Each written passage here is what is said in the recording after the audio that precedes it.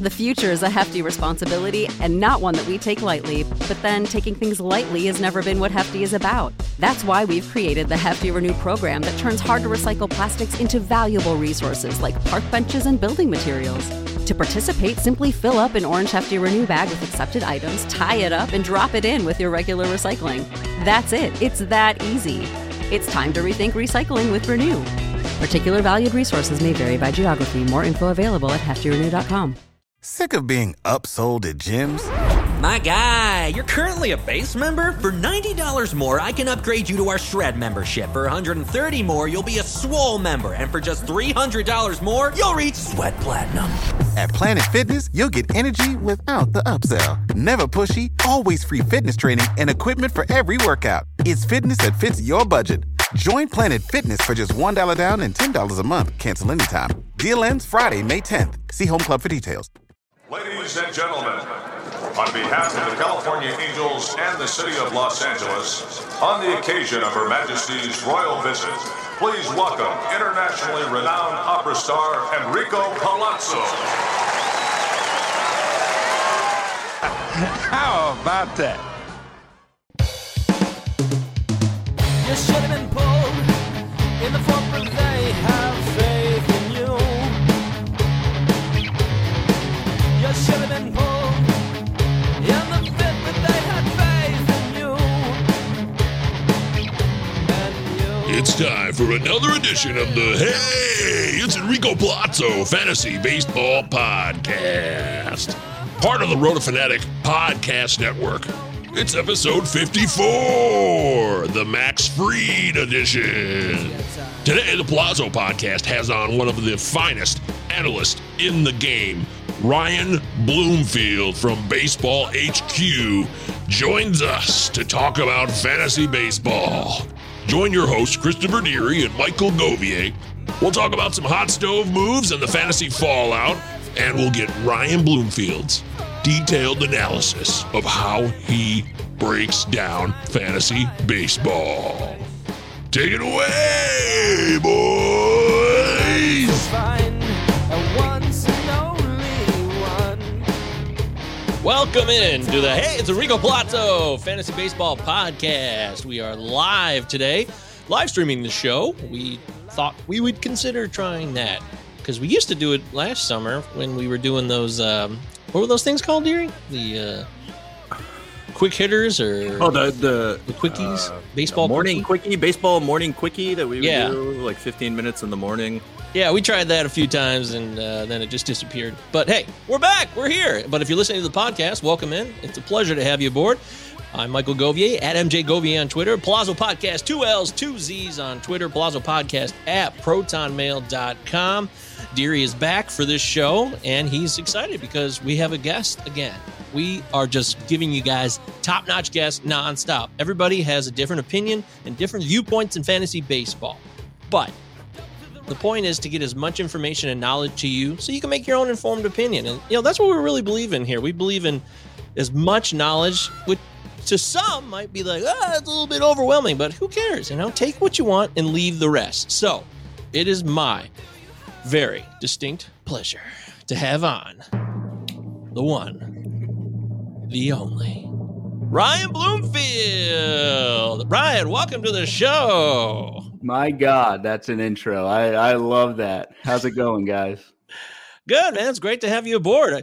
You're a big deal in fantasy baseball. People respect you, and you're well known for your Bloom boards, and you work at Baseball HQ. So you have a lot of reputational status. Is that a thing? People respect what you have to say because you also know what you're talking about, and it's based in hardcore data. I think the status is also more just the hair too. So like you guys may be regretting going live streaming and starting with me, the hair for audio only, but we'll see if it drives away your base. I was going to say something and be like, is Cosmo Kramer on this episode today? Because I did not know he had the baseball knowledge that Ryan Bloomfield has. It's a pure COVID cut. It was early March when I last had it chopped, and really here we are 10 months later. Holy cow, that is an impressive throw. I love it. I wasn't even expecting it. I haven't seen a picture of you in a minute, so I didn't even know. I did stalk your Twitter and tried to investigate on what you were all about, but I missed the hair. I can't believe it. I feel like an idiot. Can't miss it. Can't miss it. Now I'm absorbing. I'm taking it in. We love it. We're excited to have you aboard today, man. We're going to talk about some ADP conundrums because they just continue to hit us. It's draft season.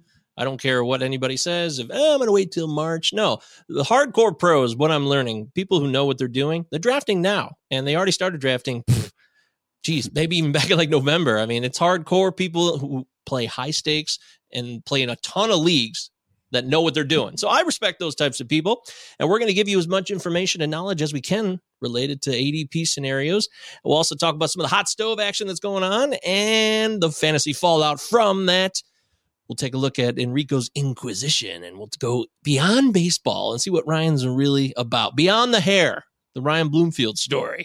We'll see what's happening there. And, of course, we'll do your tweets and emails and a little bit of Shine to Ride the Pine, which we can take a look at the end of the season to see how Ryan's predictions come true. We usually give a set of projections. We pick at random. I think last show we picked Ariel Cohen's. We used ATC, and another show I've used Steve Paulo. So it just depends on the projection system. But in the end, Ryan, you will have to decide if a certain number is going to go over or under. ATC is pretty good. So we'll see. Competition's tough. It is tough. It's good. It's good to do it, and then also, especially in this industry, be accountable for your preseason picks after the season, because we love to, say everything we got right, but you learn more from the stuff that feel like a total idiot in the end. Exactly. Yep. Yeah, there's no doubt about that. You have these moments and you think you know everything, and then sometimes you get slapped in the face with reality. It says, hey, you didn't know shit, Jack. And that happens. So I understand what you're saying, especially as a rookie last year. I learned a lot of harsh lessons, and I was in too many leagues, and I made predictions that were not always true, but I was right about Dylan Bundy. So I always will, as Deary always backs me up on the Bundy support for last year. But Ryan, for those that don't know you, and I don't know if people that listen to our show know you or not. So tell them what you're doing and where they can find you and share your knowledge with them. For sure. I'll do the first part at least, and we'll take care of the second part throughout the episode. I'm on Twitter at RyanBHQ. Feel free to give me a follow there. Try and interact with as many folks as possible, and really been putting out these Bloom boards, which I guess we'll talk about in a little bit. But if you just search hashtag Bloom boards, just some kind of cool filters and lists of players and things like that I like to throw out there and generate some discussion and fantasy players and that sort of thing. So that's where you can find me on Twitter. I try and put one of those out, try and put them out once a weekday, but sometimes life gets in the way. I can be found at Baseball HQ. I've been with HQ for almost 10 years now. Wow. I was thinking about that earlier. Yes, I got the email from Ron Chandler, who's the founder of Baseball HQ and one of the fantasy baseball pioneers. Got my offer letter, acceptance letter, whatever from him back in 2011, and I've just kept working my way up kind of the ranks through then. So I've been around for a little while. I'm now I do a weekly column there, a speculator column, looking at kind of like 20% plays, kind of the bold prediction type of deal. Write that weekly. Social media director for the site. So I run all the social accounts, and you can find me pre-COVID at First Pitch Arizona and conferences and things like that. Those are the fun stuff, because you get to meet everybody in the industry, and it's a lot of fun. So, yeah, long-winded answer, but find me at RyanBHQ and my work at baseballhq.com. Beautiful. Yeah, I've heard a lot about First Pitch and the experiences people have there, because they get to connect one-on-one and really get to know somebody a lot more, because you're in person and you're watching games and you're getting, like, Arizona Fall League is another thing too, where people meet up and hang out. And I would love to be a part of those experiences, and hopefully probably 2022, that'll be the time when I'll finally hopefully get a chance to go out there and even like main events for NFBC and big money contests. Maybe I'll be playing in those in 2022. So there's so many cool and like open, people are generally open from what I've heard about PitchCon and First Pitch and everything that anybody creates in fantasy baseball community generally. is a positive experience for newcomers and welcomes people with basically open arms. Yeah, no, for sure. And like, I know everyone loves to like bag on Twitter and say it's a waste of time, it's a cesspool, all that stuff. And, you know, parts of it can be, but like, how dare you? Is fantastic. Like, I love going on there and just everyone's so nice. And then you meet a lot of these folks just over the years in person, either like you said, at First Pitch or NFBC type things. And just, yeah, really good people willing to help new folks in the industry, share knowledge. Like it's a pretty, and you think about it too, like we're all kind of, I mean, think about it, like we're all kind of competitors, but we still just get together, hang out, have fun, talk baseball. And it's just an awesome community. So it's a huge draw for anyone new to the community. It's great. We're just huge baseball nerds in the end. Exactly. That's essentially all we are. And you can tell that at the First Pitch conference. You see a bunch of like really, you know, really, myself included, big baseball nerds going out there and just taking in conferences and then going out to the games. And it's awesome. Hope to get back to that. I also feel COVID has upped the level of the amount of pods that are out there and the amount of people that are just flying up and down on social media, especially Twitter. But to Ryan's point, I love the community. It's amazing the people that reach out to you and get you on their pod. I mean, we're jam packed with 6 pods this week, Mike?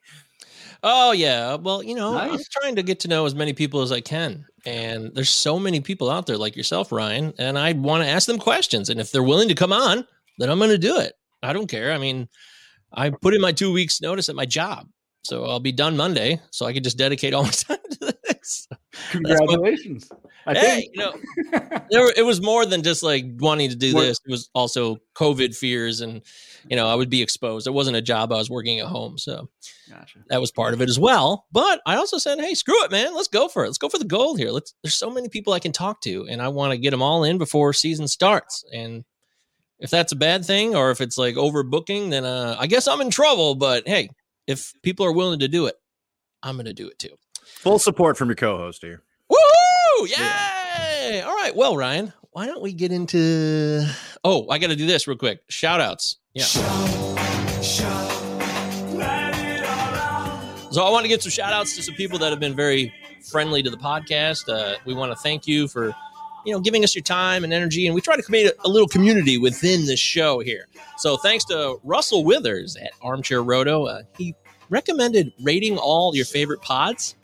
And last night I rated like 8 pods. I sat down and went on Apple Podcasts, wrote out reviews and rated 5-star reviews for many different podcasts, including SP Streamer and Open Bar Pod. There was others too. So thanks, Russell, for thinking of that idea. And also, again, thanks to Yancey Eaton for getting me in on the NFBC 50, which I never get in. People put the invites out, and I never get in them because they get filled up so fast. Somebody puts an invite on Twitter, poof, it's gone. So I'm glad that we were able to connect on that. Thank you, Yancey. Yancey's everyone's best friend in the fantasy community. That guy is awesome. Yeah, I'm not like special, like he likes me because he loves everyone and he really does make everyone feel included. And I can't wait. That'd be another guy I'd love to meet in person. Like he seems so full of life and we share music together. Pretty cool. Yancey, you the man. We love you. Woohoo. Not surprising. All right, so that's it. That's for shout outs. Why don't we get into some leading off?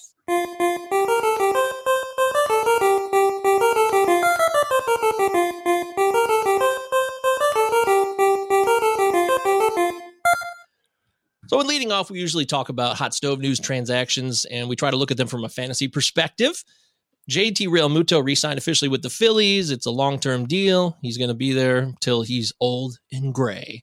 And yeah, well, he'll be rich too. Yeah, he'll be like a Batman in The Dark Knight Rises. He's old and decrepit, but he's very rich, so that's a good thing. But he can't move or anything. It's very depressing until he gets that magical knee brace that he puts in his knee, and suddenly he can like jump from buildings, which I thought was a little weird. But this is not about The Dark Knight Rises. This is about JT Realmuto. Is there anything, Ryan, that we can add to the JT Realmuto signing from a fantasy perspective? I mean, not really. And honestly, that's the best possible thing for Real Muto, right? Like one of the things I always kind of fear with these pending free agents is they're going to go somewhere new and kind of have that adjustment year. Like there's been some research out there that shows a big name free agent goes to someone or a new team, even a new league, faces new pitching, new park, like new life, that sort of thing. And you can, there's often a kind of a downslide. So Real Muto staying where he's familiar, where he plays it pretty much every day, and that's the draw with him. In Philadelphia is about as is pretty much the gold standard outcome of what you wanted. So you're paying up for Real Muto, 35 ADP as a catcher, but that's well worth it if you think he's going to keep on doing what he's been doing the last few years, given the scarcity at catcher, especially in 2-catcher leagues. Are you somebody that will jump on Real Muto in like the 3rd or 4th round of a 12-teamer or 15-teamer even? Do you want to have someone in that catcher position that you can count on, or do you believe that there's always potential deeper in a draft, like someone with a Danny Jansen or even an Omar Narvaez who had a crappy 2020, but I still believe in him in a sense. Yeah, I mean, so in TGFBI last year, I took Real Muto in the 4th and was just thrilled with it. I mean, it obviously worked out, given the 266, 11 homers, and 4 steals from a catcher. So I am willing to take the early price on Real Muto, but he is like a unicorn, man, because I generally do not try and target catchers, even in like the mid rounds. It's just such a position where you just get dinged up so often. You have regular off days. Again, Real Muto is just that unicorn who like pretty much, racks up over 500 at bats almost every year and puts up like $20 in raw 5x5 value. And that's before you even adjust for catchers. So Real Muto, yes, but other expensive catchers, like I know like a Sal Perez, I think is number 2 in the ADP. He's up there. That I think that's a little bit too much for me. With catchers, I try and, especially like in a weekly league, I'll probably just take one starter and then stream the second guy, depending on matchups and park and whatnot for that week. So generally, no, I'm not, one to kind of go in on even like a mid-tier catcher. Real Muto is a little bit of an exception, though. Okay, wow. Real Muto is somebody that I think this could be controversial, but I think you could replicate some of his stats. If he steals bases still, if he's going to give you that speed, then you won't be able to replace that necessarily, unless you're going for Dalton Varsho. But then there's the fear of him starting in the minor leagues. This is the weird part of the January time frame, because there's rumors. Hey, he might start in the minors. I might try to keep him down, keep him as part of the team contract a little bit longer. But then if Varsho does come up in like May and he steals you 20 bases in a full season, then that's a great benefit, and you don't have to take them where you're taking Real Muto. But again, that's the risk, and I don't know if I want to take that risk. Yep. I mean, yeah, Varsho hit 188 last year in 100 at bats. I mean, you're paying that's, I mean, the downside is he is a minor league player this year, right? He just doesn't have the minor league track record, and some of the contact and strikeout skills, weren't that great last year. But like you just said, the flip side, I mean, getting those bags from someone 8 rounds later than Real Muto, I can see the draw, but I'm not one to take Varsho where he's going, like a 160 ADP. It's just it's too much risk, more just position wise and track record wise.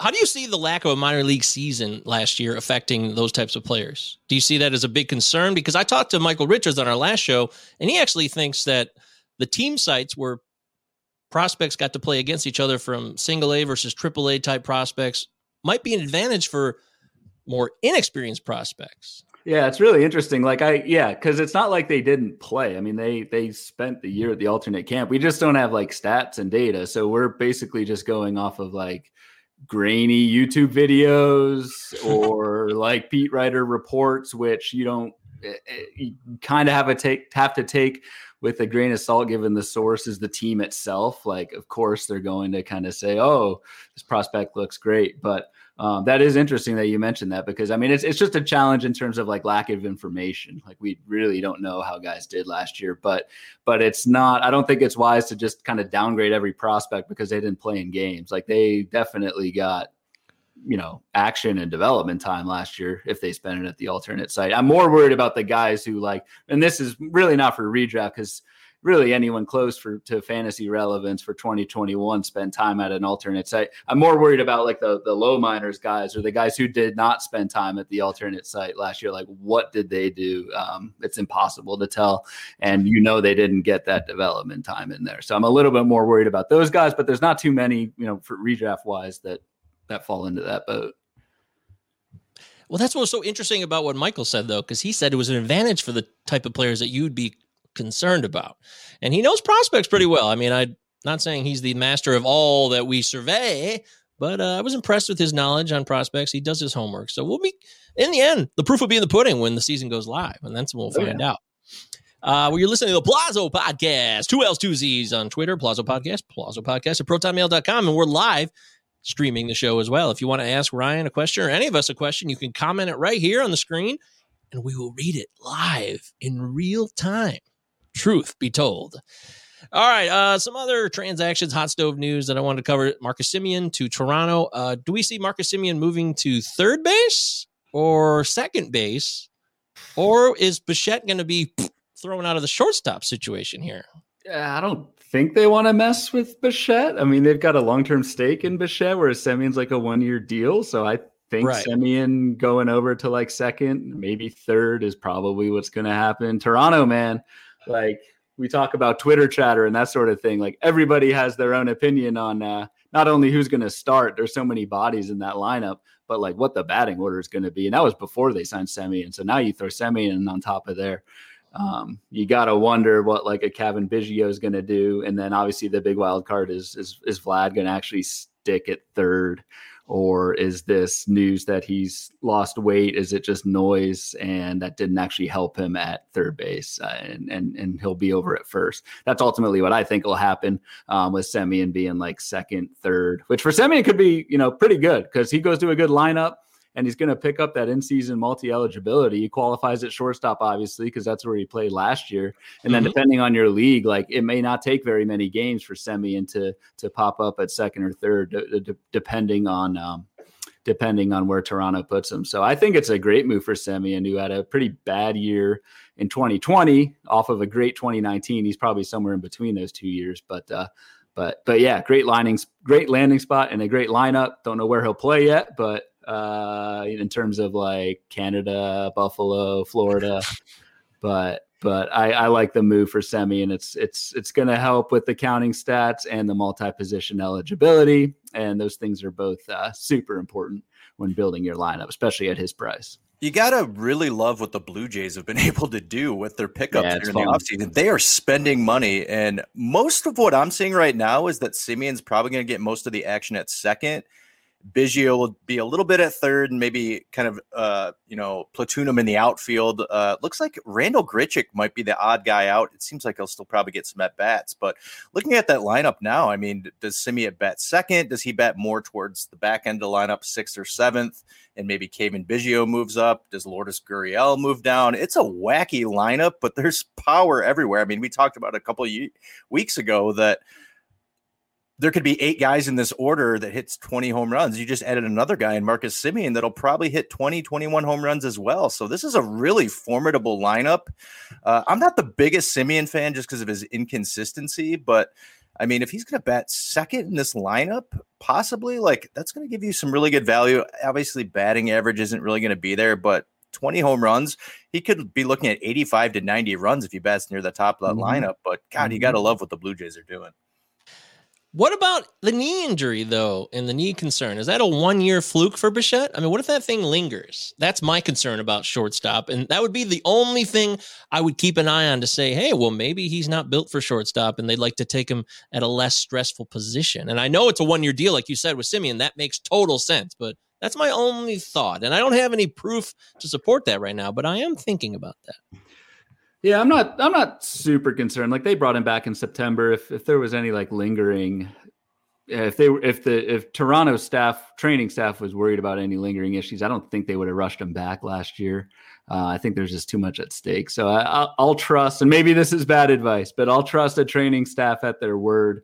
And I think Bichette will be fine. Okay. Well, it gives you really.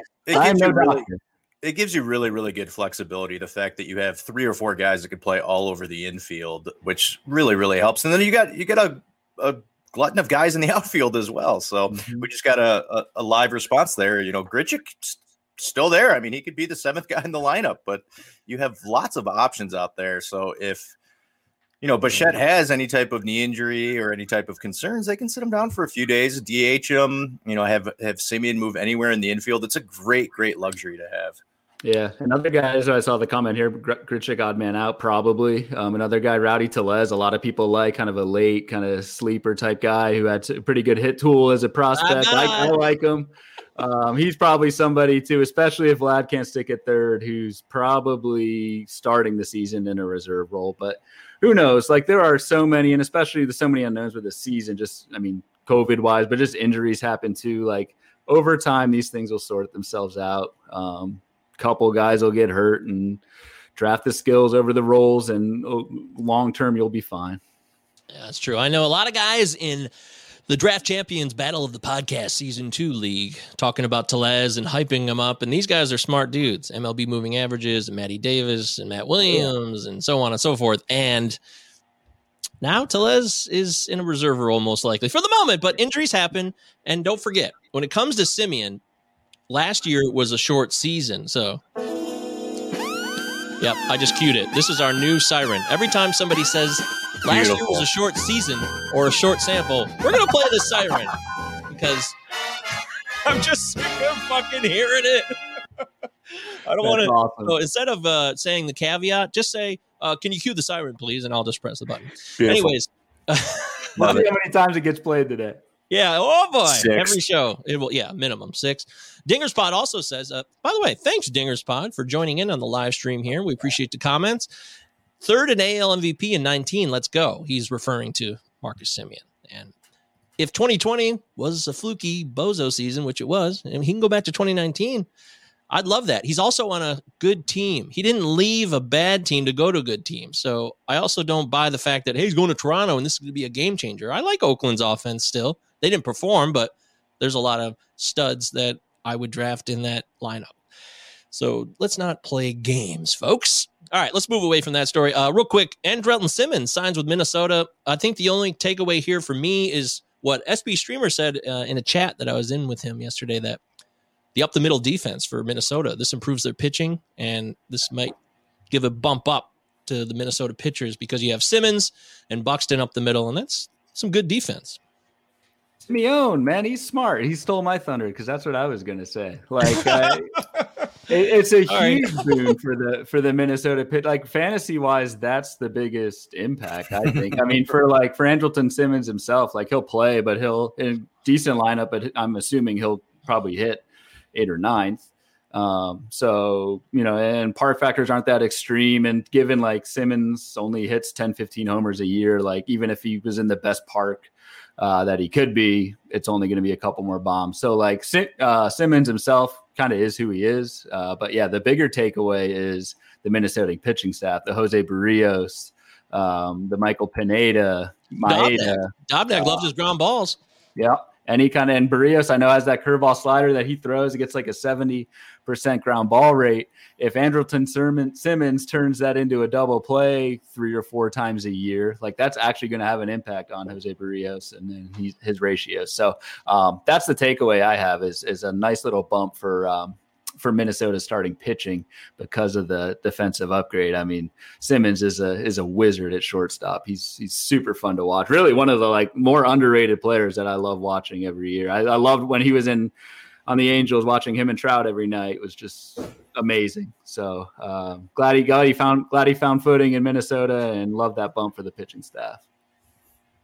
I agree. I think that's exciting, but that's the extent of the analysis we need to do on that.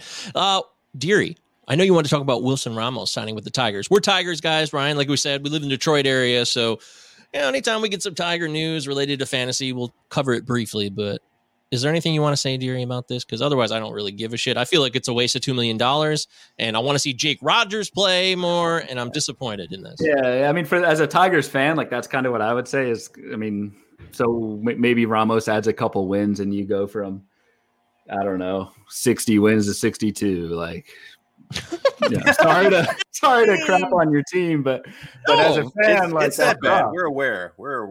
Trash, total trash. Trust me. Yeah. I mean, the good thing for Ramos, like fantasy wise, and this is actually, so I was on with Matt Williams on Monday night, and we actually talked about a lot of Tigers. Like you think of guys who go to the Tigers, and it's it's the lineup, the team, whatever. But these guys are going to play every day. Like at least Wilson Ramos falls into an everyday job. Like it could have been worse. He could have been a strict platoon with somebody. So at least from that standpoint, I think we can bank on pretty regular playing time as far as catchers go with Ramos. But I don't see it like that. I mean, Grayson Greiner and Jake Rogers, they got a bunch of catchers that they want to get some playing time to. And Ramos would have to prove that. And I don't think he's on the end of his career where he's going to be able to prove that. Yeah, but that's why it's a $2 million signing. Because I argued with this with Dave McDonald of Rotosaurus, and he was saying, he has the worst owner in sports. Cleveland probably has one of the worst owners in sports. They traded Lindor away for nothing. Well, not nothing, but not a great deal. Not much. And I was bitching about Chris Ilitch being one of the worst owners in sports because he's not his father and he's a tight ass. But the worst part about him is that he thinks he knows everything. And that's the worst kind of owner. I know what I'm doing when he doesn't have a clue and he's just a rich asshole in the end. And that's dangerous territory. So I also expect him to want every ounce from the $2 million that he gave to Ramos. So actually, you just talked me into it. Now you might be right. Shit. It's just, if they want to give, and I think I agree. Like they should give Greiner some playing time and see what they have. Yeah. But like, if they wanted to do that, why would they sign Ramos? It's just weird. I think it's a stopgap for a year. Grayson Greiner's not your catcher of the future. I don't even know if Jake Rogers is your catcher of the future. The catcher of your future. Can we find out? Well, right. I mean, he came up 2 years ago. He looked awful. Obviously, an amazing defensive catcher. A lot to be desired still offensively, but the catcher of the future is Dylan Dingler, who was drafted last year out of Ohio State, but it's going to take him at least 2 years before we see him. In terms of fantasy and with Ramos, I mean, I don't know. I'd like to know what AJ Hinch wants to do with his catchers. If they're going to split time between Greiner and Ramos, I don't think you're going to really be able to get much from Ramos fantasy wise. He's probably going to bet near the end of a really poor lineup. But yeah, I'm really interested to see kind of what the direction is with the catchers this year, and I'm really interested to see what happens with Dylan Dingler. Is it Digler or Dingler? I think it's Dingler. Dirk Diggler from Boogie Nights. We need to just start calling him Dirk Diggler because that's this could be phrasing. This could be phrasing at this point. Yeah. So it's him and also Jake Rogers that you really need to focus on in the minor leagues for any future for the Tigers. But in terms of fantasy, you're not getting anything from a Tigers catcher this year, even though you can get Ramos probably 600 ADP or so. All right. Well, hey, that's enough on the Wilson Ramos signing. More than we probably should have spent on it. But hey, we're local Detroiters. It happens. All right, that's moving forward on the it's Enrico Palazzo Fantasy Baseball Podcast. It's now time for Enrico's Inquisition. This is where we do stupid-ass, silly scenarios, this or that. We're going to get to know Ryan beyond baseball in the fantasy realm. Ryan, you prepared for this? You think you're ready to roll? What do you say about this? I'm cautiously ready to go. We'll see where this goes. I don't know. All right. Well, hey, don't forget. I have no secrets to hide, though. So let's roll. Good. Well, the more open you are, the better off the segment will be. So let's hit it. Bryce Harper or Lenny Dykstra? Bryce Harper. Oceans or lakes? Which do you prefer? Lakes. Oceans terrify me. Van Halen or Van Hagar? Oh, Van Halen. Not a contest. WW84, the movie, or Trevor Bauer? Trevor Bauer has more positive things going for him. He is a good pitcher. Nelly, get ready for some doozies, because it's time for everybody's favorite part of the show, Enrico's Inquisition. There it is. All right, that's our little intro into our Inquisition, and we're going to talk to Ryan about all kinds of goofy stuff. We'll find out the truth. We do know that you're a Bills fan, right? Is that fair to say? I grew up a Bills fan and sucker for punishment. Actually went to Super Bowl 27. Wow. The Leon Lett, Don Beebe game, if you remember that, 52-17. I was living out in California at the time. So yes, I was at that game and have been kind of gotten away from the NFL a little bit in recent years. When I went to college, college football kind of took over for me, and I'm a huge college football fan. But yeah, NFL wise, it is the Bills, and they had an awesome year. Josh Allen, the growth that he had was great. So yeah, I am a long suffering Bills fan for sure. Are all your foldable tables still alive in your house? It's funny. One of my cousin's husband is one of the like, he's legit part of the the Bills Mafia, season ticket holder forever, and actually he wasn't the guy jumping through the table, but was in that crew egging him on in one of those first like viral videos that went live. This was probably like 5 or 6 years ago when they really got famous for it. But yeah, like. Yeah, and it's funny, like in the Bills playoff run, we had a kind of a group family text going, and before every game, we'd all take a video of us taking a shot before the game and saying, "Let's go Bills," and it worked until this week. So, well, I hope you weren't related to the guy who dropped his baby through the table. Remember that video? That's not the best example of the Bills Mafia there. Yeah, there was a gender reveal related to the Bills, right? As a dad of a toddler, I did cringe a little bit at that one. Yeah. Oh, by the way, somebody's checking in about the Hokies. Yes. You went to Virginia Tech. Yep, Virginia Tech. Went there 2003 to 2008. So it took 5 years to get through it, but I eventually did. And yeah, big Hokie football fan. I before COVID at least try to go to. I'm up in Oregon now, but try to go to a game every year just to see old friends and tailgate and have fun. So yeah, big time Hokie fan. I was at the Chris. You'll like this with the Michigan poster behind you. I was at the Ohio State Virginia Tech game when Virginia Tech beat Ohio State in the horseshoe. So that was 2014-ish. Yeah, it was the year. I think it was 14. It was the year Ohio State won the national title. That was the first year of the playoff. Yeah, that's right. Yeah. So, but yeah, I was at that game. 105,000 people, and it was a great time. That was a stunning victory. Yeah, I mean, we haven't beaten the Buckeyes in basically the last half of my life, so it's been pretty sad up here in Ann Arbor. But let's please get off college football. Yeah, it's really just disappointing because Michigan football is a big part of our lives, and now it's all gone. We first got into the podcast industry through college football. We did a college football podcast in the fall of 2019. That's what started it for us. Really? Huh. Yes. It was called The Sharp Idiots, and we just did college football every week. It was great. We'd break down Big Ten focus and kind of expand from there because we're Big Ten people, and with the way Michigan's gone, Michigan football has gone straight to hell. And in fact, Virginia Tech football is not such a party either. We're with you. We are not looking good right now. So we're all living in the past. Our programs are living in the past right now. Through thick and thin, you stick with it. Yeah, that's. I've always had a difficult time trying not to be such a psycho loyalist to anything because they don't give a shit about me. But I also enjoy the programs or teams, and it's tough for me to walk this fine line. It's always been a challenge for me. But I get what you're saying.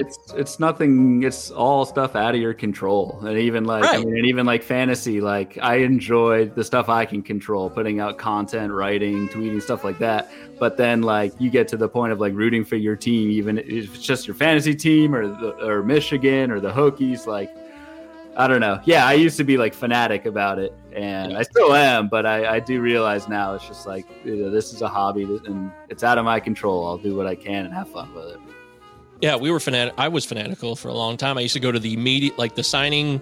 What was it, like media days where the whole team was there at the big house and you get everything signed? And I used to go every year to that. And eventually I was like, what am I doing? I'm 26 years old. I don't know. I changed a little bit at that point. Anyway, it's not about me. It's about you, Ryan. So let's get into it. Josh Allen or Jim Kelly? Oh, Jim Kelly, man. Jim Kelly. I've got an autographed Jim Kelly football. He's growing up. He's my legend. So he's no debate. I don't have to think too hard about that one. Oh, okay. I thought Josh Allen was growing on the Bills people, but Jim Kelly has such a legacy, even though you didn't win a Super Bowl, 4 Super Bowl appearances, and he's been through cancer so many times. It's it seems like a guy that you would root for. Ambassador for the city. So is Josh Allen. But yeah, let's give Josh Allen kind of 10 more years, and then he can get to Kelly status. At least you got 2 quarterbacks to choose from in your lifetime. We don't have any. Detroit Lions, Rodney Peete, Eric Kramer, Matt Stafford was Joey Harrington. Joey Harrington. Andre Ware. Don't forget Andre Ware, Ryan. I got to tell you, that's interesting to hear you say that. Just if somebody could tell Josh Allen not to drop back like 30 yards when he panics in the playoffs, he does that a lot. He's got to throw the ball away a little bit more. I would just throw that little piece of it. He's getting better at it. Still has his moments. He does. Michael Vick or Jim Druckenmiller? Nice pull with Druck.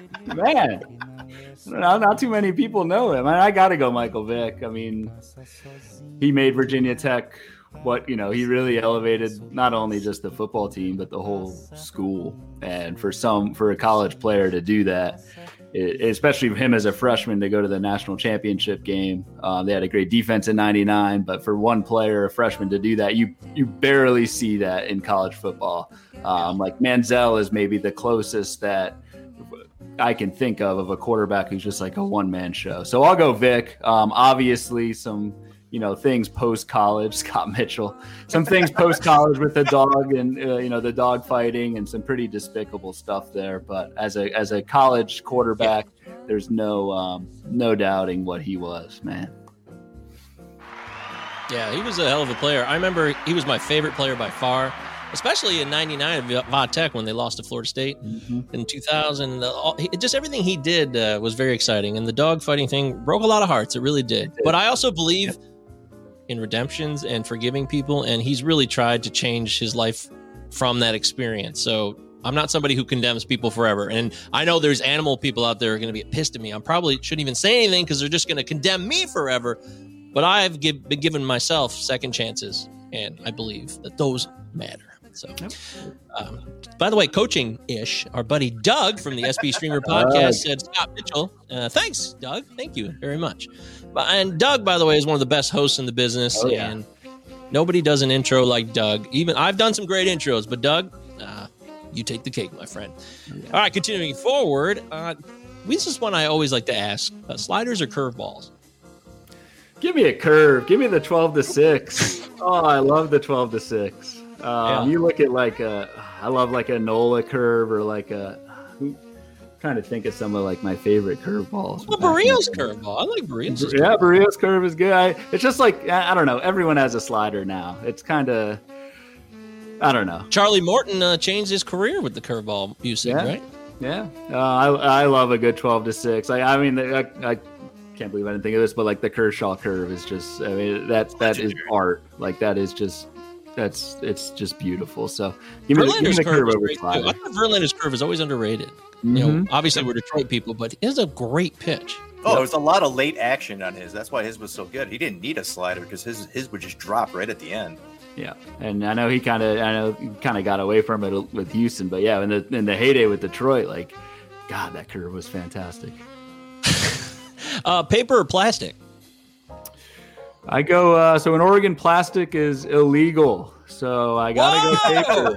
Yeah, they banned plastic bag. I mean, Oregon's very progressive state, and they banned plastic bags 2 years ago. So I'll go paper. I'll support the local timber industry here and do paper. I do usually bring my bags though with me and stock up, but I'll go. Damn. Dude, that is fantastic. I didn't know they did that. I mean, I'd heard about the decriminalizing all drugs thing last year, but wow, plastic is outlawed. That's impressive. Oregon, kudos to you guys. Would you prefer Matt Olson or Pete Alonso? Pete Alonso. And I was off of Pete Alonso last year. I thought he was way overvalued. I think he's got more raw power. I think he's, and especially now, hitting in a better lineup, pretty good park, and similar batting average. So I'll go Pete Alonso. In the Baseball Forecaster, we actually, it's funny, both of those guys. So in the forecaster that HQ puts out, every year. We actually both snapped 50 home run upside on both of those guys. There's only a handful of guys that can hit 50, and those are two of them. But if I put my money on Pete, on Polar Bear Pete. Shout out to my friend Carlos Marcano, who was on the pod on Monday. He was touting Matt Olson. He still believes that he can be the man. An MVP candidate, possibly. He is very, very bullish on Matt Olson. So we'll see how that plays out. But Matt Olson, last time a MVP batted 240 in a year? Well, Matt Olson also hit 267 in a year. He can, I mean, it's happened. I'm not saying that's the norm. And maybe there's a middle ground there, like a 250 hitter. But you're right. The last MVP to hit 250, boy, I got nothing. Probably has never happened. I'd be pretty confident that that's never happened. I could be wrong, but yeah, I was going to say if Cecil Fielder hadn't been screwed when he should have won MVP back in the early 90s, he probably hit around 260, 250. Yeah, I mean, back-to-back years, Cecil Fielder has the first guy to hit 50 home runs since George Foster in 77 and 1990, and then in 91 he matches it with another 44 triple-digit RBIs. He's a stud, but Ricky Henderson and Cal Ripken stole the MVPs both years. Damn shame. All right. Sorry, Miguel Cabrera stole it back from Trout in 2012. So don't. Oh, well, it's a triple crown. It's overrated, of course. Aren't triple crowns overrated, Ryan? A little bit. they just happen too often, right? Yeah. I'm just giving you guys crap.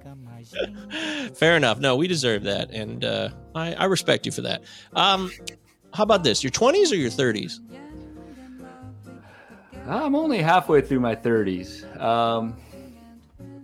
And so far, I'll go 20s. I'll go the good old days. The good old days. I'll go the good old days. Someone had a successful 20s then, Ryan. Pretty successful 20s. Moved all over the country.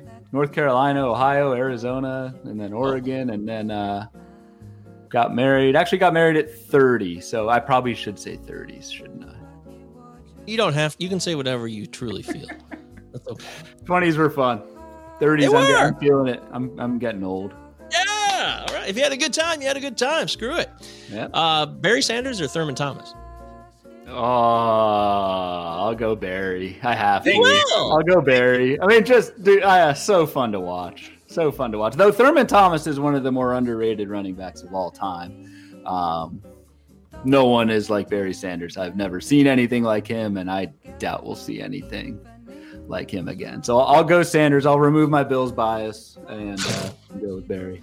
Can you imagine being at OK State in the late 80s as a student? You get back-to-back Thurman Thomas followed by Barry Sanders. That's just ridiculous. Mind-blowing. Yeah. Absurd. Yep. Very especially rare Oklahoma moment. State. I mean, nothing against Oklahoma State, but it's not exactly, especially back then, not like a football power. It's not a Ohio State, Michigan, Penn State kind of a deal. For that school, for that program to have get two Hall of Famers back-to-back years. I don't think they have any other Hall of Famers within that college. They overachieved, yeah. They overachieved. Good for them. Do you prefer the toilet paper to come out from the bottom or over the top? Over the top. Oh, great movie. Over the top. Sly Stallone. Love that movie. I didn't know that was a quick answer. Are you pretty hardcore on this? Yeah, I'm pretty hardcore. I'll flip it if I see it otherwise. So. I don't have a preference. That's why we ask these questions. That's a couple more. We'll wrap this up. Barrel rate or hard hit rate? Do you think one is more important than the other? Barrel rate, for sure. Barrel rate because it's much more correlated to raw power. It's a better raw power indicator, and it incorporates your trajectory. So, like maybe one of the guys we'll talk about later, like and Eric Hosmer's always had a pretty good hard hit rate, but 60% of the time on the ground, and that really doesn't do you any good. So I'll go barrel rate. There's been some really good studies on barrel rate as a metric and how it correlates to homers and it's predictive. That's a pretty core metric I use for evaluating power. Wow. Okay. Yeah, always fascinated where people come out on those. Very cool. How about this? Zach Morris or AC Slater? Saved by the Bell. Who you got? I mean, I wasn't a big Saved by the Bell. I just watched Sports Center like all in my formative years. But I'll go AC. I'll go AC. I like show off the guns, show off the arms. I'll go with him. Zach Morris is trash. That was the right answer. Very, very good. Okay, finally, for love or money? Which one? Mm-hmm. We'll go with love, man. If you're not happy, then whatever. Then life sucks. So we'll go with love. Be happy, have fun, and do what you love who you love, and that's my advice, my life advice, I guess. Beautiful. That is how you close out Enrico's Inquisition. Very impressive. Thank you, Ryan, for being a good sport. That was fun. Don't forget, the Palazzo Podcast is part of the Roto Fanatic Podcast Network. And we have the Data Monster. That's right. The Data Monster is available for your perusal. We got historical data so you can compare all the way back to 2015 and also look at prospects and compare projected outcomes for prospects. It's pretty cool stuff. Paul Mamino at P Mamino Fantasy on Twitter is one of the brains really behind this thing. And we're really proud of it. So check it out. Rotofanatic.com. Good things are happening. Ryan, have you checked it out yet? I have. I've actually been on the Data Monster, and Paul does some great work. So I definitely like to check out some of the stuff Roto Fanatic's been doing, especially like the park factors were fantastic last year. And then, you dive into some of that Data Monster. It's a really cool start. It's a really good tool. And I love diving into numbers and doing that. And you'll see that with like the Bloom boards and stuff like that. But yeah, the kind of the stuff and the splits you can pull and things like that. It's an excellent tool. I'm really excited to see like how it grows and where you all take it. So shout out to Paul on that for sure. Also, shout out to Crosby Spencer. He did the park factors last year. Very intelligent dude. And he's got more in store. He's going to be coming on the show soon because he's going to have his projections done and his expected stats. It's going to be really interesting stuff. And I'm really looking forward to that. All right. Let's get to the fantasy segment of the show now. Fantasy breakdown. We're going to do a little bit of ADP analysis. What do you say? I say, okay.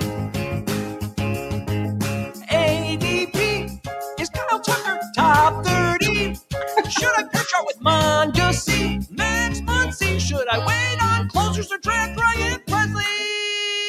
Yeah, you never know. There's a lot of conundrums out there when it comes to ADP. So you got to do all the best. All of life's questions in one sound bit. I like it.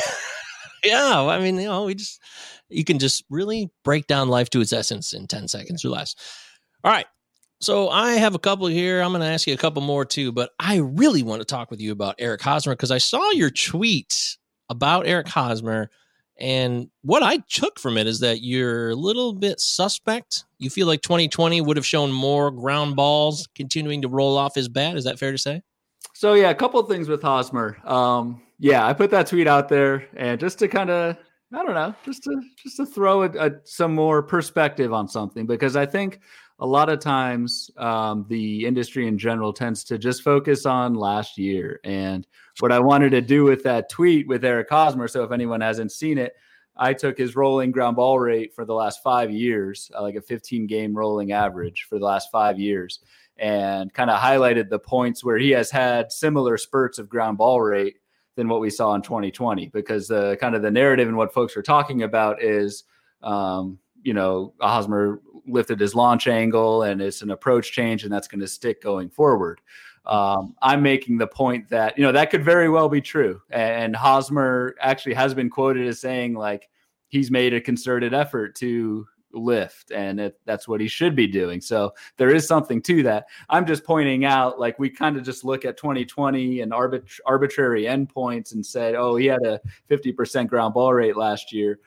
He's had similar spurts of that ground ball rate in 2014, 15, 17, and 18, I think it was. And we just never notice it because it's either in the middle of a season or towards the end of the season.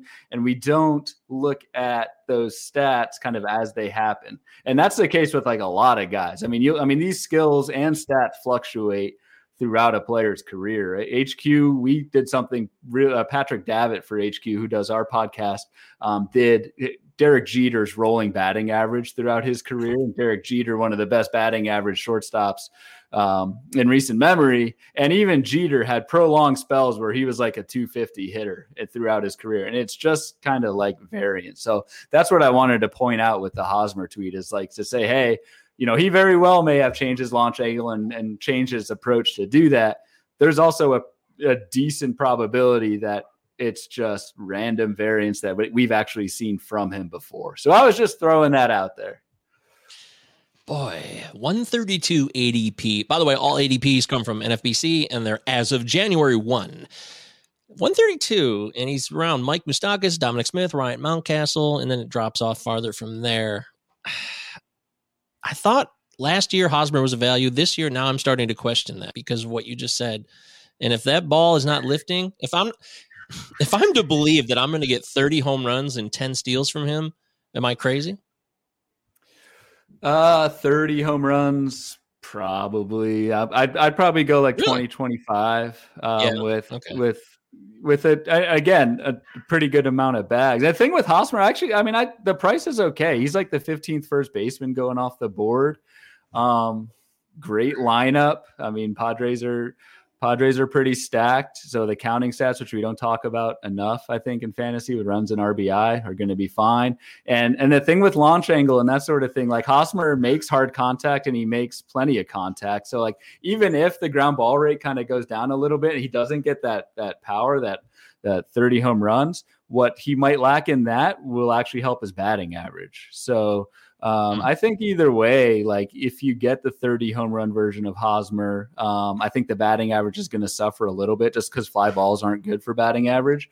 But either way, I think you're getting a pretty consistent performer in a great lineup with good contact skills and hard hit power. It's just, what's the trajectory going to be? So I think he's fine where he's going in ADP. I would take him ahead of like a Mountcastle and probably wouldn't think too hard about it. Oh, okay. So that's the scenario here. Hosmer versus Mountcastle.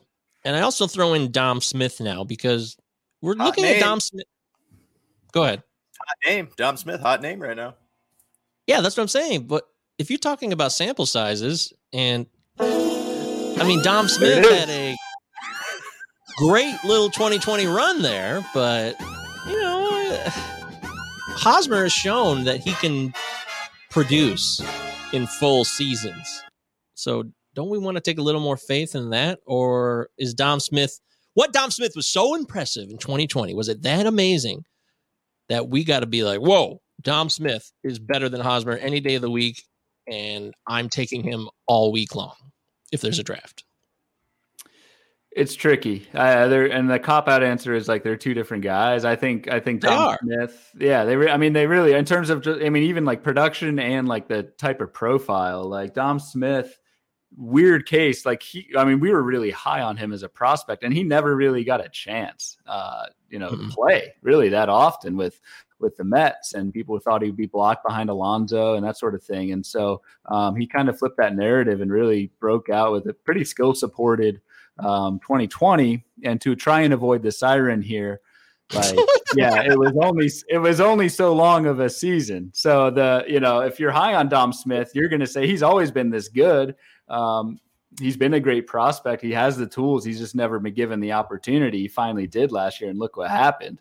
If you're taking the flip side of Dom Smith, you're saying 2020, 60 games, avoid the siren. So yeah, two different guys. Hosmer's the safer play.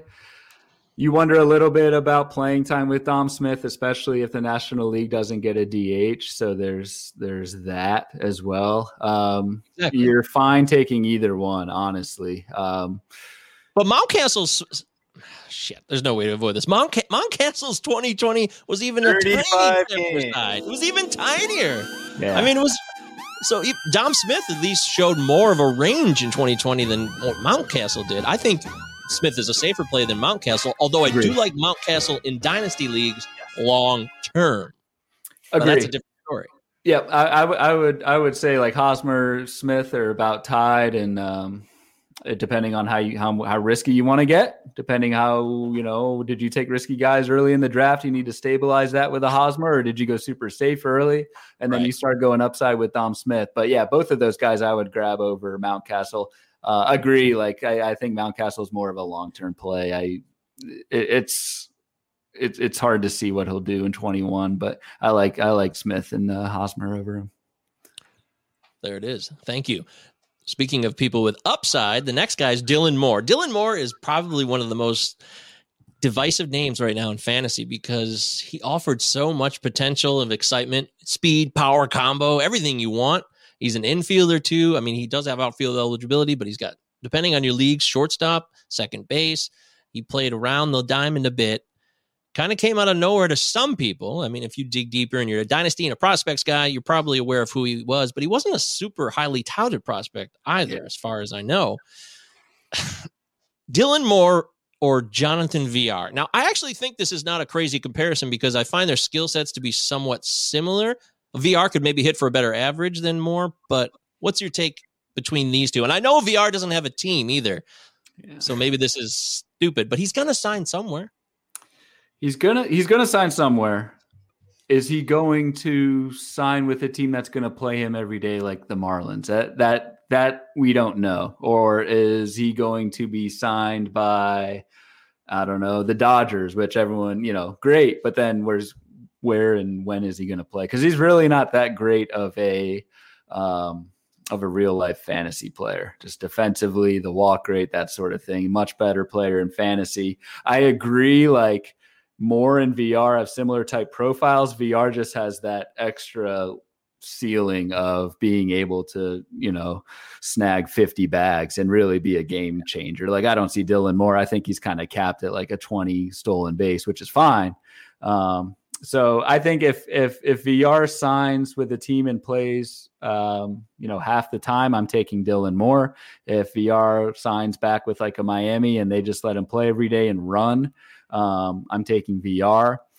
I think just probability wise, the chance that VR signs with somebody and they just let him play and run is probably pretty low. So I'm going to go Dylan Moore. I think the other thing with Dylan Moore is like, the position eligibility is just so important, especially, and I mentioned this earlier, like COVID's still lingering around, like guys are going to be out. Anyone who played fantasy last year, like you had times where you could literally not field a team because so many teams were out with, COVID and that sort of thing. And having a Dylan Moore who you could plug in anywhere is almost like having an extra roster spot or two. So I'm going to go Dylan Moore. Doesn't have the ceiling and the prospect pedigree and that sort of thing, but gets you pretty good 5 category production at probably 5 different positions. That's pretty rare. I streamed Dylan Moore last year, and he was an absolute stud for me. He's one of the guys that I think you got to take warning on in 2021, just because, low average, medium power. In 2019, batted 206 in 113 games. Obviously, he had a really nice 6-week stretch last year. Not the best hard hit rate, had a massive barrel jump last year, and he really crushed the fastball last year, but he didn't really do that in 19. But I'm a little worrisome about him. I mean, I think he's going as high as he can right now because of those stolen bases. Can he get 20 to 25? I think that's doable if he can play all around the diamond, like Ryan said. But if you're looking for steals, there's guys like Tommy Pham and Victor Robles, going 40 spots after him. So, but to play my own devil's advocate, like Ryan said, he can play all over the diamond, which might help. And I think that ADP right now, I think it's a little high, but I think it might be okay if you can play him all over the place. And if he can somehow bat over like 240, if he can bat at 250, 260 at the top of the lineup, for the Mariners, 25, maybe 30 bags could really, really help, because steals are tough to get in fantasy, and everyone knows that. And if, whether you're playing him at second base or in the outfield, he can definitely help you. But I would say take warning on Dylan Moore, because there's just not a massive sample size either. It is a good point, Chris, on the price. Like he's pretty fully priced at just outside the top 100. So you're definitely paying a premium for Dylan Moore. Would you rather want Dylan Moore or Tommy Edman about 20 spots later? I'll go Dylan Moore. I think the other, go ahead. Edman's similar just because he has second base, third base, shortstop, and outfield eligibility as well. Yeah, that's a good comp. I mean, the other thing with Moore too is like Seattle's gonna the team context is the same as it was last year, so they're gonna let him run like they did last year. And frankly, like Seattle doesn't have much competition. Like Dylan Moore's going to have plenty of leash. It's not like if he's not producing, Seattle's going to, send him down or whatever. What do they have to lose? They want to see what they have with Moore. So I think the leash is there, and I think he'll run, but yeah. Friend of the show, Mikey Agetto over at Pitcherless and Lookout Landing, which is a Mariners-focused SB Nation. Yes. And Mikey wrote an article about Dylan Moore that is now available on Lookout Landing. Go to lookoutlanding.com or go to his Twitter page and follow him. His Twitter handle always screws me up, at DYSTHY Mikey. That's his Twitter handle. I still don't know how to pronounce that one. Anywho, this is an article in support of Dylan Moore. So just some things to look at real quickly. He performed, according to Mikey, like Wilson Contreras, the catcher for the Cubs, by xwOBA. And by barrel percentage and hard hit percentage, he hit like Eugenio Suarez and Franmil Reyes. So those are interesting comps, depending on, both those to me are different, Suarez and Reyes a little bit. But if you get the best of those, then you love what you see here. I don't want to spend the rest of the show on Dylan Moore, but it seems like second base as well is home to a lot of fascinating and controversial opinions with Ozzie Albies, Kevin Biggio, and more. So second base seems to be like the most intensely debated position of 2021 early draft season. Moore either becomes a top 75 player or he's fishing down over in the 300s. So someone's going to be right and very happy, or someone's going to be very wrong and upset. Yeah, I feel like that middle of the road option is like he's either going one way or the other. I think I agree with that. Okay, fair enough. I'd like to do one more. I'd like to talk pitchers, and I know that you've brought this guy up before because I listened to the Turn 2 pod that you did with Matt, and I check out your Twitter. I follow you, and I bookmark your tweets because that's a great way, by the way. If you want to go back to something later, bookmark a tweet. It's a fantastic way to go back and check the work on someone's tweet that is very impressive, like Ryan Broomfield. I thought of Broomfield, Colorado for a minute. Shit, I'm sorry. Ryan Bloomfield. Almost moved there once. Did you really? Yeah. I went on a date there once with this girl, and we had a great time. We went bowling, and she said that if you touched her, she would have an orgasm. And I was like, what? No. I remember you telling me this story. You poke her, and she was like one of these unique people. You would just poke her, and she would have an orgasm. It was very, very strange, but it was true. It was really bizarre. Anyways, that's what's going on in Broomfield, Colorado in 2011. Kind of glad I didn't take that job then. You would have run into her. Well, she was great. She was a very sweet girl. I hope she's doing well. Anywho, so you brought up you have your bloom boards. We're going to talk more about your bloom boards in a second with your fantasy process.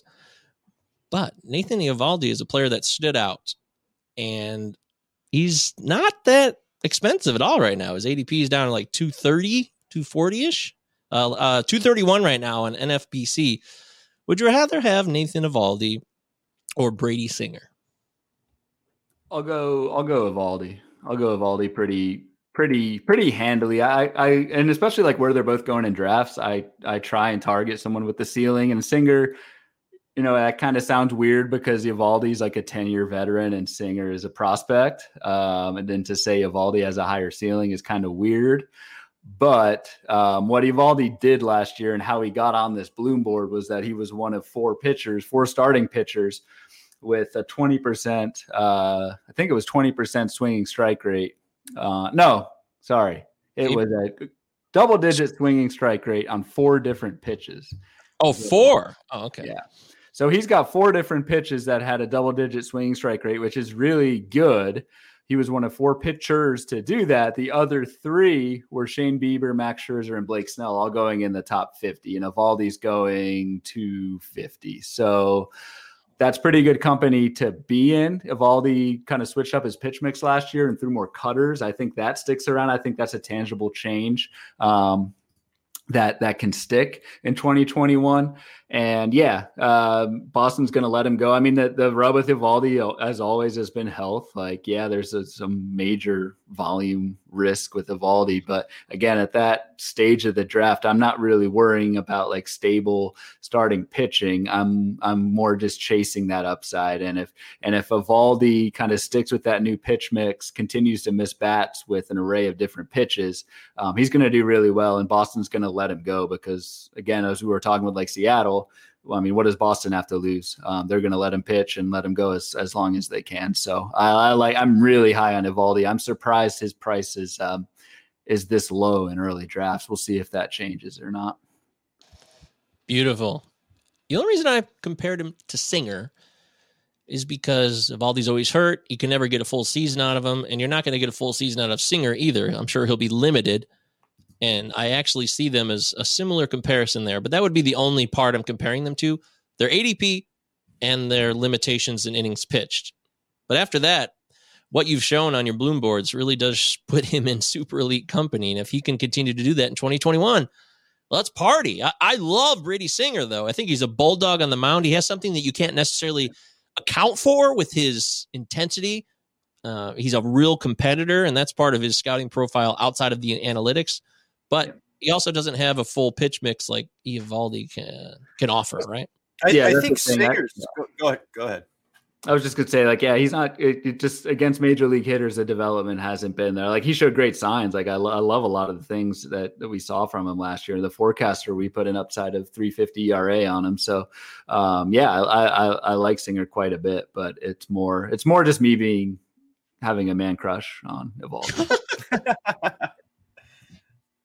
Well, I mean, you went into that deep dive about Eovaldi. I mean, looking at the two pitchers together, I mean, Brady Singer's 24 years old. He's only pitched 64 innings in the majors, never even got to AAA with the shortened season last year. I think Brady Singer in 2 years has the opportunity to be a top 20 pitcher. And on the flip side, Nathan Eovaldi's going to be 31, by opening day. And sure, there's been health concerns the last few years, but he's that type of guy that is a late bloomer, 30, 31, starts to figure it out. Like Ryan said, he's got 4 pitches. So I think the more dependable guy is Eovaldi. And you're saying he's going what right now? 250, 260, Mike? He's 230 in NFBC right now since January 1. Yeah, and right now he's the number 1 in Boston with Sale out for a little bit. So I think there could be some really sneaky upside with Eovaldi. So I love that deep dive that Ryan did on his Bloom boards. Well, there it is. That's a little bit of our... I mean, that's the point of doing these is you try and find these underlying stats, these things that make a list of I don't know, some guys that you would expect to be there. Guys who miss a bunch of bats with 4 pitches, like Shane Bieber, yeah, that makes sense. It kind of validates what you're doing. So you get some of those obvious guys, you don't learn much from it, but then you get your Nady Eovaldi, these guys, you're like, oh, that dude. And then you kind of take that deeper dive into, whatever and see if you want to make him a target or not. That dude. I loved how you put that. I need a drop that says something along those lines. Okay. I drafted that dude. Look who showed up in my Bloom boards. It's that dude. All right. Thank you. Cool. A little bit of ADP conundrums there. Now we're going to break down into fantasy process. So let's get out of the ADP world by playing the song one more time.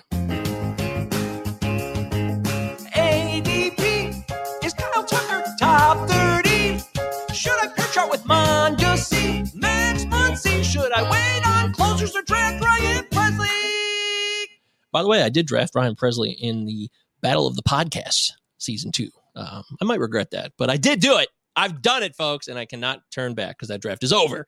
We're talking with Ryan Bloomfield, and you can follow him on Twitter. That's always a fun thing to do, right? Ryan BHQ, and we're going to talk about his fantasy process now. This is it's Enrico Palazzo Fantasy Baseball Podcast. 2 L's, 2 Z's on Twitter. Oh, give me 2. That's right. We always got 2 of those.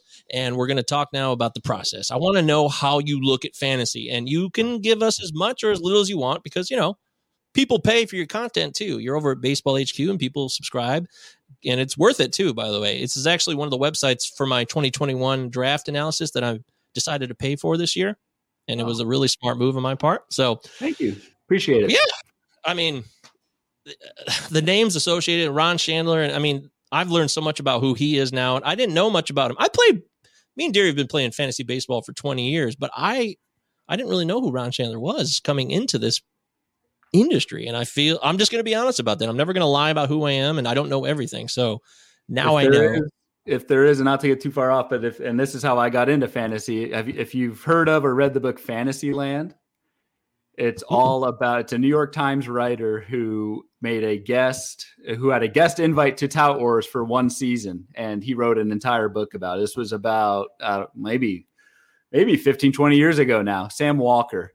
So there's a book and there's a documentary called Fantasyland. And Chandler is like the main character in the book and documentary. And it's fantastic. So beautiful. I'm going to check that out for sure. I just wrote it down. Thank you. See, again, this is why we do the show. Get to learn. I mean, I'm selfishly serving myself. I want to learn too. Okay. I'm like everybody else. What can I say? All right. First thing you do, Ryan, when a new season of drafting starts, what's the first thing that you do? Is there one thing really that you do, or is it really just a multitude of things at once? It's a few things. So the first thing I'll do is I'm not a huge projections guy. So I'll take some projections of a few sources that I really trust. HQ obviously is one of them. I'm a little bit biased, but I really like our projection process. And I basically say that there are people smarter than me developing projection systems. So I'll take that and use that as my base. And then really what I do is kind of go player by player and focus on like what I call the soft stuff, team context, injury context. Like was someone's homer to fly ball rate way down last year because they were playing hurt? And that is something that like a projection system might not account for. And I basically try and build like and you've had Dave McDonald on, and I love how he puts this. I basically try and come up with reasons not to draft people. Because I think fantasy baseball and picking the right players is so important, and it's so important to avoid landmines. So my goal is to try and kind of pick holes in every player and use the projections that other smart people have and have developed as my base, but then try and pick holes in that. And the guys where I can poke the fewest holes in are the guys that I'm really trying to target, at least until like the early mid parts of the draft. Once you get late in draft, like there's holes with everybody. So you're kind of trying to speculate on upside, and I could kind of lean on that a little bit more, or talked about that before, but that's my general process, is to like find flaws in people, which is kind of like sadistic and messed up, but it's worked. I just try and avoid landmines, and that's my process. I think that's a better strategy than talking yourself into a guy that you're massively going to regret. I think that's what most people in the industry do. So that's a great strategy, Ryan. Yeah, that's what. And I try and there's so much content out there on like the first round, or should you take Tatis or Acuna or Betts as the first pick? Like, it's interesting content, but it's not really useful to me. So I actually start my process in like, I really feel like rounds 8 through 15 are where fantasy drafts are won, and where leagues are won. Not exactly just your total end game and not your first few rounds where everybody's good. Focus on those middle rounds first. Those are the guys who all kind of start my deep dives and trying to poke holes into those guys. I think the mid game is where, if you make some of those picks, like a Rafael Devers was like a 10th round pick 2 years ago and just crushed it. And if you got him, you were a league winner. So if you can nail those middle rounds, I think you're doing good. So that's where I try and start with my kind of going player by player. Wow. That's cool, man. I hadn't thought about it like that. People always say drafts are won late, but that is a new scenario. Plus, I also heard you say on Matt's 2 Turn Pod, which is also part of the Roto Fanatic Podcast Network, the Turn 2 podcast, featuring Matt Williams, that you're not going to look at every single player in a database because it's just too many names. It's too many people, right? And that's kind of how, yeah, exactly. Like, and we're all human. Like if I have 500 players to analyze, like I'm not going to, there are going to be some guys. And I think with Matt, we were talking about Evan Longoria, and it's like, I'm not going to spend any time analyzing Evan. Like, I think I know who he is and that sort of thing. So yeah, it's just as human nature, like we're not machines. Post hype sleeper, Evan Longoria, 37-year-old. You really, I mean, you can't hit every player the same. Like you just can't. There's just too many guys. And that's actually like how kind of the Bloom boards were spawned, I guess. Is it's just another way to slice and dice the player pool. So like going back to our Evaldi example, if I'm going player by player, I might just pass over Evaldi or just or just think his name and say, injury risk, I'm not going to, whatever. But then you slice the data a little bit differently and you bring up like a list of these 5 guys and I say, oh, that dude, that's someone, Evaldi, who like I wouldn't normally dive into. And now since he shows up on this list of guys with good whatevers, I'm going to take a deeper dive and go at it that way. So it's kind of like it's a little bit player by player, but that only gets you so far. And then you kind of you slice the data a little bit differently with these filters and these lists, and they bring up other names of guys who you might have, just glossed over. So how did Bloom boards come to fruition, and how does that help you when, analyzing fantasy?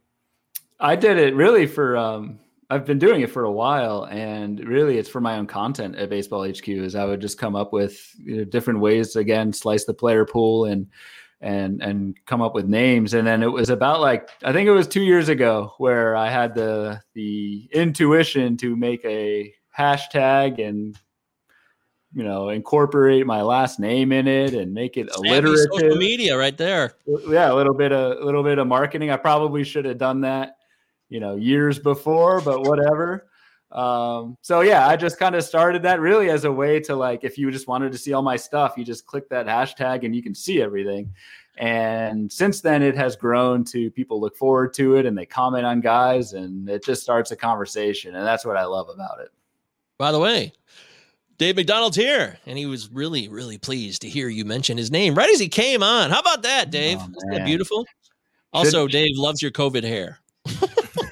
Who doesn't, except for my wife? Oh, damn it. It's always got to be a party pooper. Well, hey, look, we love your hair, and we love the fact that you've taken a chance and open your mind to us as well by sharing how you look at things in your process. Bloom boards could not exist today. You could have decided to say, I'm just going to keep everything to myself. How do you balance that? What you want to share with the public and maybe what you want to keep to yourself. Is there anything that you keep to yourself? Honestly, not really. The only thing I would keep to myself is a draft strategy that I may so I've got the labor mixed draft coming up, which is one of the kind of the first industry drafts of the year in early February. I've got some ideas for how I want to attack the draft, and I'll probably keep that to myself. Mm-hmm. But in terms of player analysis and things that research and things I learned, I throw that all out there. I actually made a mention of this earlier. I put out an article on HQ this morning, and it got just 4 comments saying, this is awesome content. Thanks. This helps me out a lot. And I put this on Twitter and just say, to me as an analyst, that is probably even better than being a successful fantasy player. I don't know, this sounds corny, but I like putting out good content. It's a challenge to me to do it. Mm-hmm. And I like when people, enjoy it and use it to help them. So I get as much enjoyment out of that as I do, competing in fantasy baseball. I'm not the best player out there. I've won leagues, but I've also finished last in leagues before. It happens. And again, we were talking about this earlier, stuff out of your control. I try not to root for my teams all that much. I just try and control what I can control, put the content out there, and with the community the way it is, I don't really hide. I just like putting it out there and engaging with folks. So that's my spiel. Beautiful. You're just getting going here, man. You're just heating up. I like it. I love the passion, and I appreciate the honesty too. That's the most important thing. Dave also says, Josh, with a question mark? Not really sure where that anyways, what if you want to be in Tout Wars or labor and you're an analyst? How does one get into that situation? Does it take years of expertise and networking, or can you have a breakthrough season where you were right about everything and then people want you on board? What's the magical secret sauce? Are you aware of any secret sauce? For me, it took, like I said, I've been with HQ for 10 years, and this will be my 3rd year in labor and Tout Wars. I was lucky enough to get the invite the same year, starting the 2019 season, into both leagues. Oh. And it's I would there's no quick way to get there. Like it is networking, it is meeting folks. And again, not to like plug conferences, but like meeting people in person and networking and doing that. Justin Mason tells the story of when he was new to the fantasy industry, when he started Fantasy Benefits. He got in Tout Wars before me. I'm not bitter, but he got in Tout Wars before me because he actually just physically went to New York and networked and helped out with Tout Wars and just kind of volunteered his time and did it. And they had an opening, and Justin was there, and he sat in on a draft and drafted for somebody, and the rest is history. He got in, and that's how he did it. Probably the quickest path to do it. Just show up and hope somebody, not like nothing too bad happens, but they can't make the draft, and then you get in. For me, it was just, plugging away at this for 8 years and going to First Pitch Arizona and meeting a Ron Chandler, a Jeff Erickson, a Todd Zola, like the guys who run Tout Wars, Steve Gardner, who runs Labor. It's a long grind. And fortunately for me, it has worked out the last couple of years, and I'm in there, but it's a privilege for sure. As Chris Towers said, we don't like league shaming on this podcast, but do you have a preferred type of league you like to play? Best ball, head to head, roto, 15 team, 2 catchers. Is there something you prefer over all others? For me, it's the standard NFBC 5x5. Like, I love the roto game. However, I did get into fantasy baseball in a points league, ESPN points league. This was like 99 when it started with my family. So like my brothers and cousins, my dad was in it. We just started super basic, and that league still exists today, and I love it.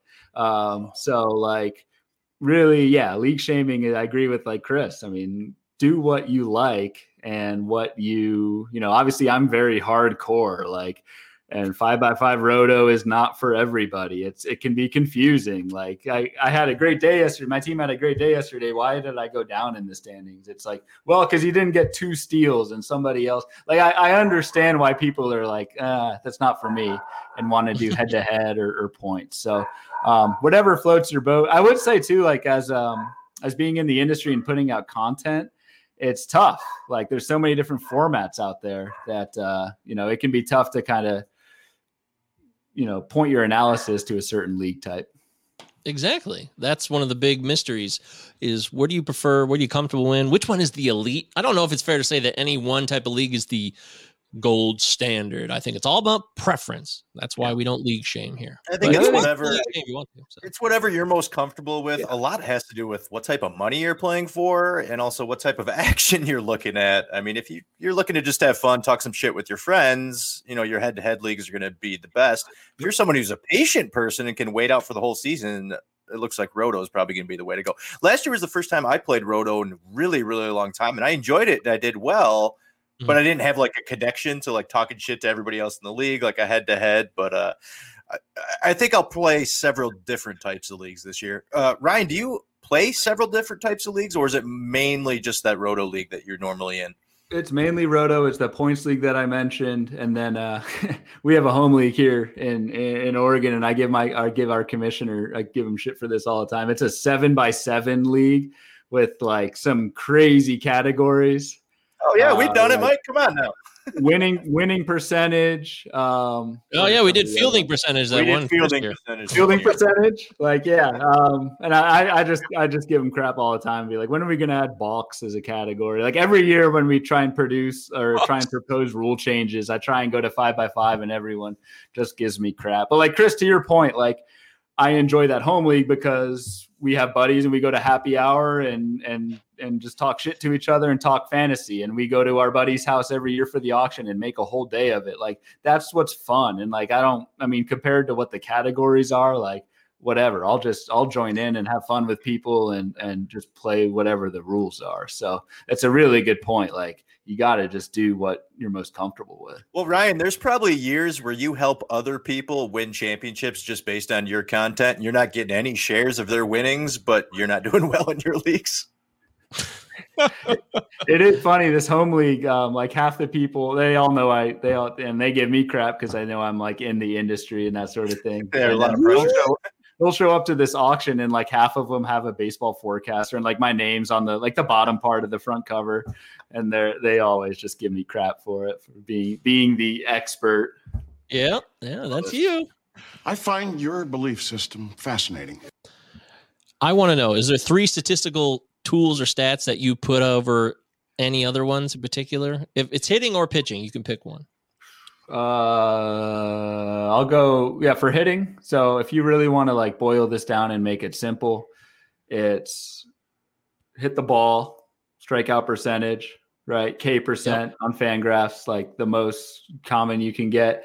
It's hit the ball in the air if you're a power hitter. If you're not a power hitter, hit it on the ground. So your fly ball rate, and then your hard hit rate. And we talked about this like on the SP Streamer podcast with like people who are just new to fantasy and evaluating players. Like if you can look at those 3 metrics, your ground ball rate or your fly ball rate, either one, strikeout rate and hard hit rate, that's going to tell you, is a guy have a good hit tool? Does he hit the ball hard, and where does he hit it? Like you can glean a lot of information from that. Obviously there's more advanced stuff out there. Like we were talking about barrels earlier, and I prefer barrels, but if you're new and getting into it, that's where I would start.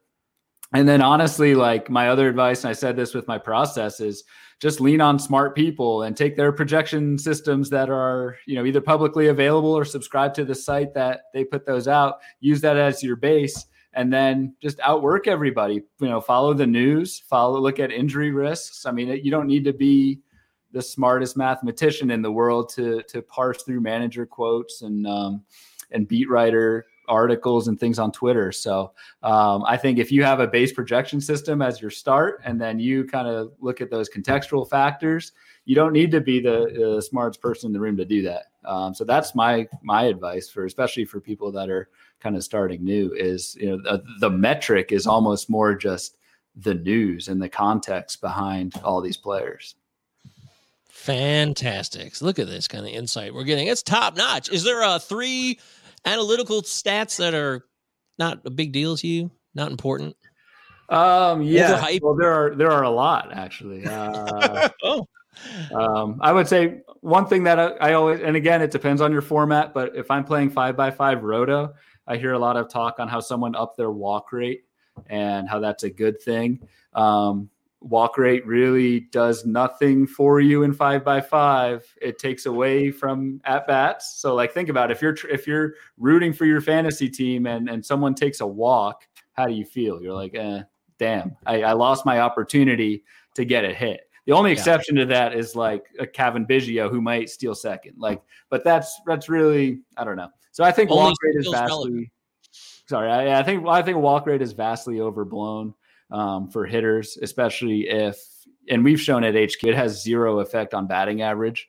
It's not correlated at all to batting average. So I think walk rate gets a little bit too much publicity. And then on the pitching side, pretty firm believer in like, there are a few guys who can manage contact. There are like your Kyle Hendricks and those sort of guys. I think those are the exception rather than the rule. And I think the majority of the time, like hard hit rates and barrel rates for pitchers are things that I don't really look at, because at HQ, we've done a lot of studies on this. It's just not sticky from year to year. So it's a great way to describe, someone gave up, had a really high barrel rate, and that's why they gave up so many home runs last year. That has very little impact on what will happen next year. So a lot of the like hard hit rate and barrel stuff that I use all the time for hitters, I don't actually use for pitchers, because it's just not as predictive as it is on the hitting side, if that makes sense. Sure. Wow. See, Alex Chamberlain was on the show recently, and he was talking about how some of the tools we use, they don't really give enough credit to the pitchers that limit that hard contact, or they're kind of, they don't throw as hard, but some reason the analytical tools, and I'm still digging into this because what he said kind of triggered me and made me think, wait, maybe we're missing something because Dallas Keuchel was the example. Yep. Like he's always dismissed in a sense. I would think it's fair to say he seems to be kind of dismissed, especially by analysts, because he's not a flamethrower. He doesn't have a high K percentage. He's just kind of there with a decent whip and a 350 to 370 ERA. Do you think there's any truth to that, to people like Hendricks or Keuchel, that maybe they get lost in the shuffle with analytical tools, keep building on top of each other one by one? Yeah, I think so. And Alex is totally right. Like there are guys who do that. I don't know. And like, Hendricks is the great word. Keuchel is obviously. And if you go even back further, example I always like to draw is like Jared Weaver was a guy who like the metrics just hated him every year. And every year he would outpitch his peripherals and be good. Like there is something there with a subset of pitchers who can limit hard contact. I don't think as an industry, or at least that I've seen research wise, I don't see the research to say like, I don't think we found the reason for that, I guess is what I'm saying. Like, I don't think we have any hard evidence to say this guy is the next Kyle Hendricks unless he's done it like 5 years in a row. And then he is, but then by that time you're kind of too late. Like everyone else knows about it. It's really hard to distinguish that from somebody who just had a rise in hard hit rate in a season and it just fluctuates wildly. But Alex does have he's a genius baseball mind. He wouldn't say that, but yeah, he would not. He's extremely humble. Fun of himself as soon as you said that. That's what he did for 2 hours with his shirt off on our pod. Loves to make fun of himself, and I've met Alex in person, and he's a great dude multiple times. So, so he's onto something there for sure. I don't think we found what that is yet.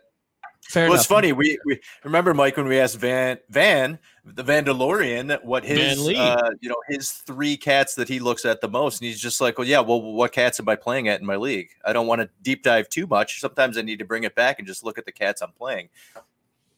Exactly. Honestly, makes sense. Yeah, we broad brush a lot, I feel like, in this league, which is a reference to Chris Welsh and Wildman Sports in this league. Genius name. That name is still genius to me. Well done, guys. I don't know you guys, but hey, I think you're cool. I got to tell you this. Marco Gonzalez is someone I think about with what you were just talking about, Ryan, what we were just thinking about. Marco Gonzalez is dismissed. He gives you 200 innings pitched. He doesn't throw that hard, but he seems to limit the hard contact. And there's something, I was listening to Will Milbrooks on the CBS Fantasy Baseball Today pod, and he was talking about how he faced him before. And there's just something about his cutter and his pitches that just ran up on him suddenly. It didn't seem like nothing, but then he couldn't hit it. And that is what I find really intriguing. And I think that's where player analysis from actual players in our profession can really be a real benefit to us. Marco's a great pull. Like that is, again, I watch a lot of Mariners games just being up here, but something about him, he's able to do that. And the metrics do not like him. He doesn't strike out a bunch of guys, but and I think Alex put something out the other day, something on like shadow percentage, shadow rate, which is how often like your pitch is right on the edge of the strike zone. And like Marco Gonzalez, he was high up there. So maybe that's like the next frontier. I don't know. Alex will find it, whatever it is. Yeah. I just get a little overwhelmed, I guess, when, Saris has his seam shift wake now that he was posting about the other day. And now the shadow, there's just more stuff to take in, and it's for the better because I believe 1,000% in progress. I do. I believe whatever is best for the progression and better understanding of the game. No argument there. I'd like to know now we covered that, and I will skip that. Is there a value of spin rates in fantasy baseball analysis for you? Honestly, and this is honesty. I don't know. Thank you for being honest. I mean, I have seen things where say like certain pitches have the lowest spin rates, like for fastballs that are most effective. And then obviously for breaking balls. And we've heard this in the news, like the Garrett Cole and the Tar and the people trying to get some grip and increase their spin rate on their breaking balls. Like obviously that's probably a good thing to a point where you can control it.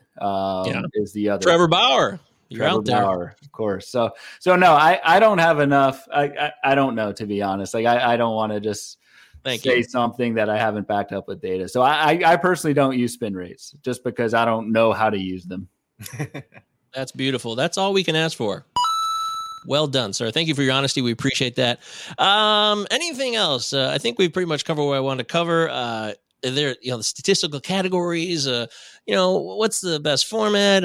ADP is a useful tool for you, or is it just a guideline for you? You don't really care about that much, or is it just like, all right, I know where everybody's looking at, and then I can do my own thing? Yeah, I care about it a lot. I think it's easy to say don't look at ADP, but you should. Ron Chandler actually put this in his intro to the Forecaster. I forget, maybe 2-3 years ago. Think of ADP as like a menu at a restaurant. You've got, your entrees and entrees are the players and then what their price is. So do I want to pay a $40 filet mignon or am I good with like $220 prime ribs kind of a deal? I think his parallel was seafood and he did it with trout somehow. I don't know. He's an amazing writer. So it was really good. But I think of it like that. I just think of it as I try not to, and it's easy to say this, you try it to not influence how you value players. It's easy to say that, but it's very hard to look at an ADP all off season and still go against that. So that's tough. However, I mean, I use it as the price tag for a player.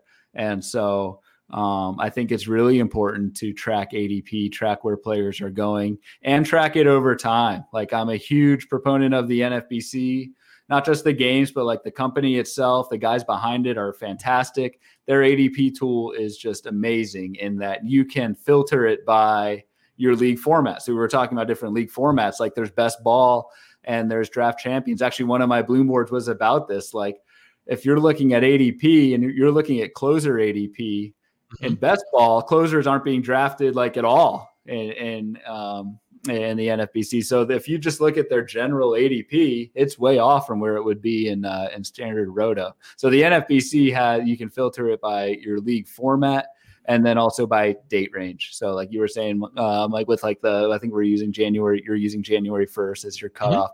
Like I have that bookmarked. I download it and ADP is a huge part of my process. It's important to know where these guys are going and how much they cost. I mean, you could filter Dynasty in on NFBC, and that's something very, very rare. And a lot of more people are playing Dynasty now, and it's really hard to sift through enough information to figure out how you're going to rank guys in a Dynasty. So that's something I've been looking at lately is NFBC's Dynasty rankings. I did not even know that. That's interesting. I'll have to check that out. Last question on this segment. Is there one classic old school stat that you still think is very relevant? Like ERA, WHIP, the simpleton categories now. Yeah, I don't even know if WHIP qualifies, but yeah, WHIP. I'll go. Yeah, I guess WHIP wouldn't qualify. You're right. I'll go legit old school and do runs scored. Hey, something that like nobody, and we were talking about this with the Blue Jays lineup with like Semien, like run scored. Nobody cares about run scored, or nobody talks about run scored in fantasy. Like it's really hard to project, but it's a category, just like home runs. We talk about home runs, 50 times more than we talked about run scored. And so kind of the bigger takeaway to that with run scored is just a lot of that is team dependent, where you're hitting in the lineup. And it goes back to what I was saying before, process wise, like put in that work for those kind of soft contextual factors. Where's somebody hitting in a lineup? How strong is that lineup? Those are the little kind of edges I think you can grab by focusing on that kind of stuff. So I'll go runs for pitchers and on or for hitters on the pitcher side. No one really talks about WHIP. And so that is a good one, even though it's not totally old school. WHIP is something going back to like a Marco Gonzalez who literally walks nobody. He's going to have a great WHIP no matter what. And we always focus on strikeouts and ERA, and we don't talk about WHIP very much. Yes, indeedy. There it is. Well done. Thank you so much for sharing some of your insights and your process. That means a lot to us. Means a lot to me anyways, to learn and continue to grow. And I know Deary appreciates it. How about we do this on the Hey, it's Rico Palazzo Fantasy Baseball Podcast. 2 L's, 2 Z's on Twitter. Palazzo Podcast at protonmail.com. We welcome your emails, and we prefer that you give them to us. Thank you so much. Utah, give me 2. All right, it's time for Shine or Ride the Pine segment. Here we go. Shine or Ride the Pine. I'm going to give you a projection on a player. You're either going to say shine or ride the pine. Shine, you're going to agree with it, and it's going to go at least to that number or over. Ride the pine, under. Make sense? Makes sense. Simple. All right.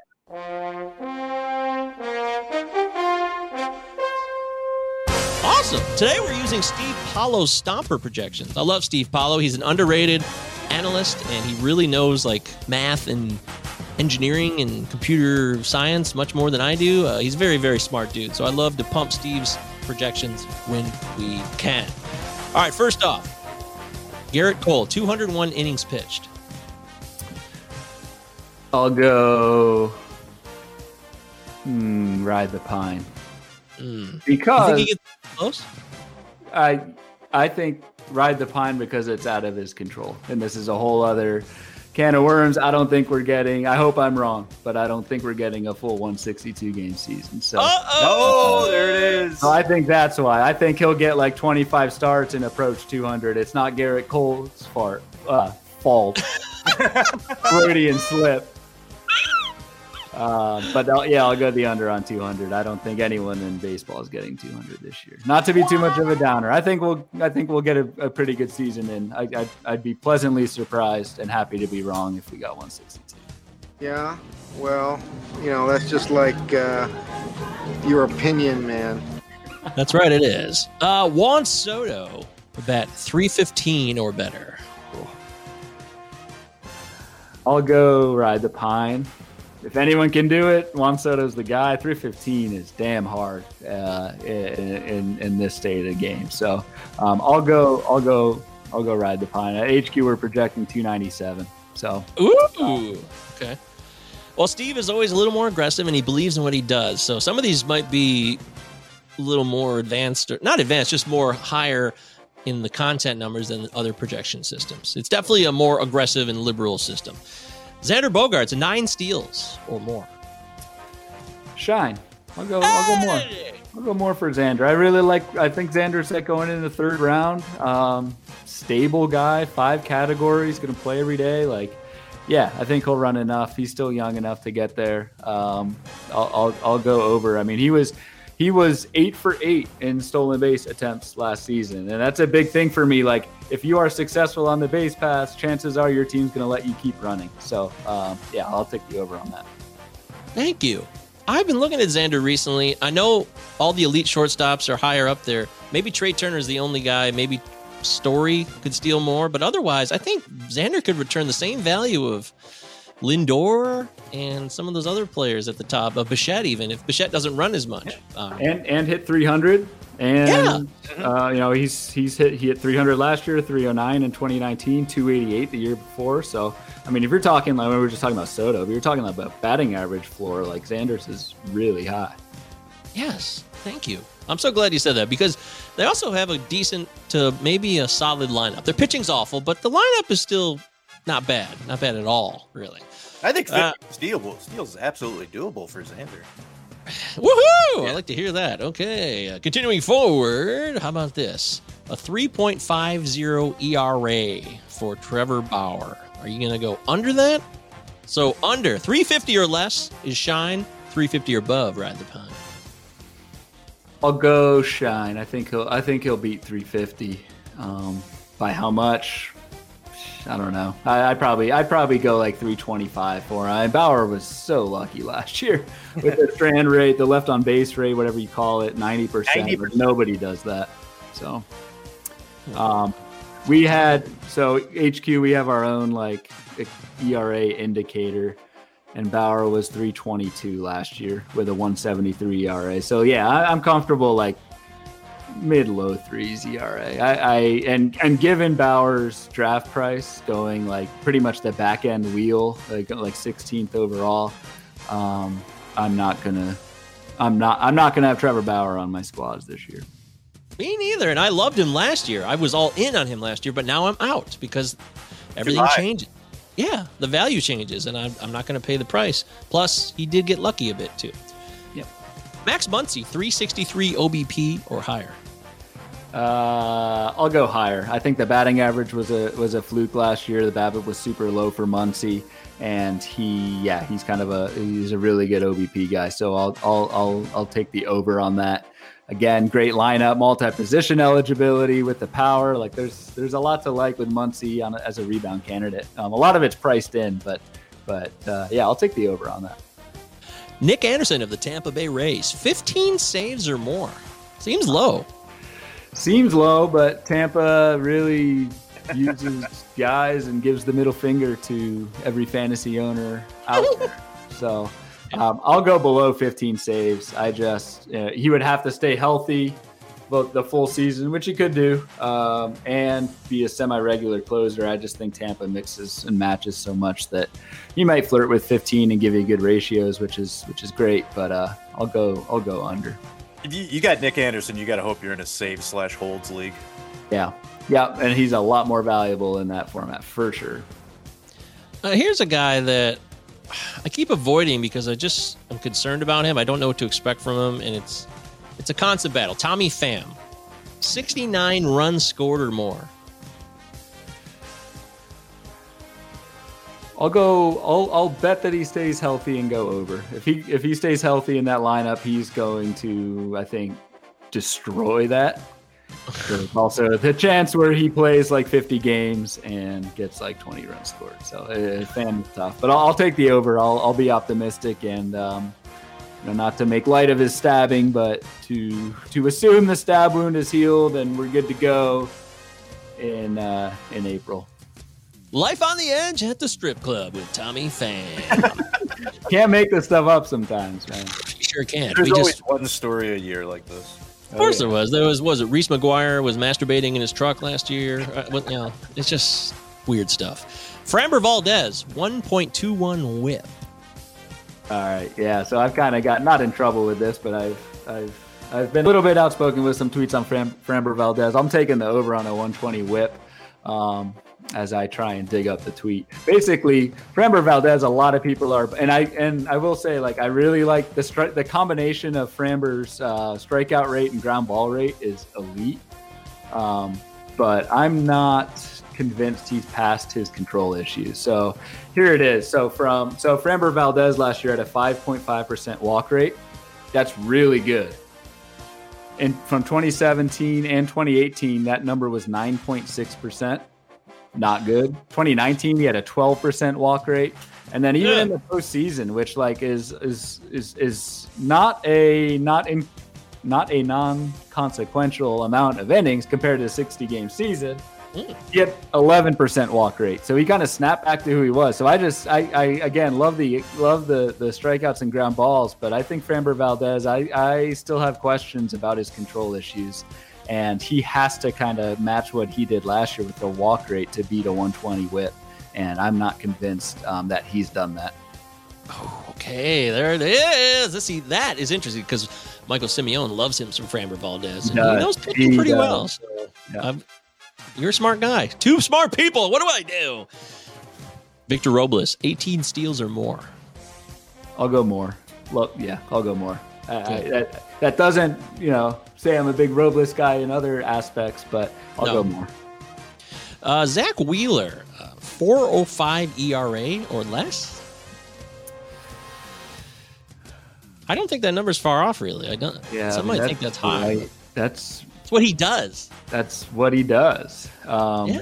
Without. I guess I'll take the over just because, but it's right around 4. I'd expect right around a 4, and that's the value proposition with Wheeler is he's not going to get you like crazy strikeouts, crazy ratios, but he is going to give you innings, and that has value. So I'll go over, but not by much. Yeah, I was going to ask you more innings related ones, but since we might have an uncertainty on innings, I'm going to give you things that we can maybe rate stats, things that we could lock in a little bit more. Hunter Dozier. Hunter Dozier is a player I like. I really like Hunter Dozier.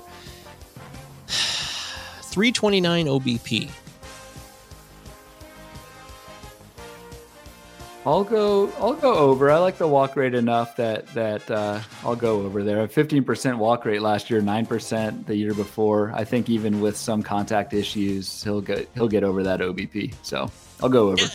All right. See, that's what I like to hear. I think Dozier is really underrated this year, and he's a good value for first base / outfield, multiple eligibility. Just saying. Can steal some bags, has some power coming off that okay season. So, yeah, I like that too. He should be a guy that, like Matt Williams loves, death by 1,000 paper cuts with steals. That's a kind of guy you would fill a roster with to get a few steals here and there. Yeah.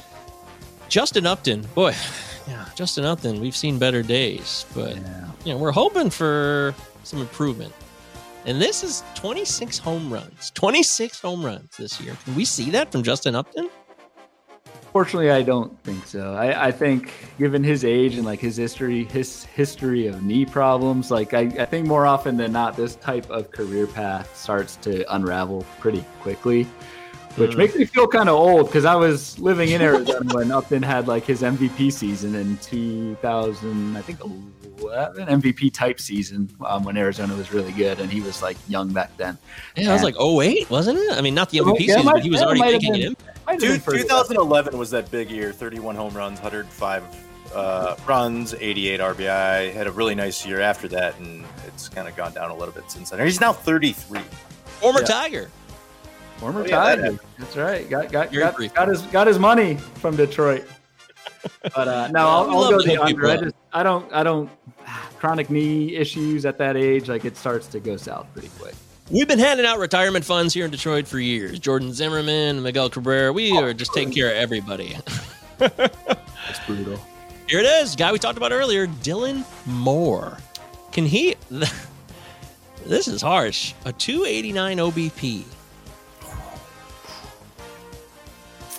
I'll go over, but barely. Just because of the... barely. Okay.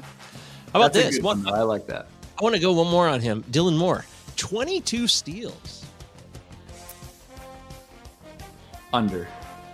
I'm thinking 15 to 20. A little hot, yeah. A little spicy. And then here's the one final guy, Craig Kimbrell. Can we expect 31 saves from him this year? Oh, that's a lot. I was hoping you'd go a little bit lower. 31, I'm going to take the under, so I'll have him ride the pine for that. However, I'm actually buying Craig Kimbrell this year, as weird as that sounds, like just as kind of a spec play. So like Craig Kimbrell last year, and everyone kind of crapped on him. He gave up 7 runs in his first 5 appearances last year. He then had 11 out of 12 scoreless outings after that. So he was a guy who like really sucked at the beginning of the year. It was highly publicized. Everyone was on him, kind of lost the role, but then really settled down and was actually a pretty good pitcher for most of 2020. It's just the damage was so bad at the beginning of the year that his ERA was jacked up all season long. So I think Kimbrell's going to get a pretty long look as a closer. And if he pitches like he did down the stretch in 2020, again with relievers, like the samples are just tiny, but given the state of the closer pool, like he's somebody with a reasonable price who I would take a bet on. I can't expect more than 30 saves, but I'm taking a stab on him. And there it is, Shiner Ride the Pine in the books from the great Ryan Bloomfield. He said it. It must be true. No, I'm just kidding. All right, finally, we had some quick tweets and emails. We had one here. Will there be somebody that you could consider as this year's Devin Williams? Ooh. Is there a reliever lurking who could break out? Yeah, I mean, yes, and that's the problem. So hear me out on this. He doesn't want to give up the information. No, it's not that. I don't know who it is, and that's the problem with relievers. Like it's such a volatile thing. Every year you get these guys who, not to say Devin Williams will be like a flash in the pan, and that changeup is just absurd. But there are guys who have just incredible relief seasons one year, and then the next year they're useless in terms of fantasy. So yes, there will be another Devin Williams. Who it is, I have no idea. This one's from Rob DiPietro. He wants to know how much for a course on sequel. Rob's a good dude. So Rob, I'll give a discount. I'll go over some slides with him maybe after the show.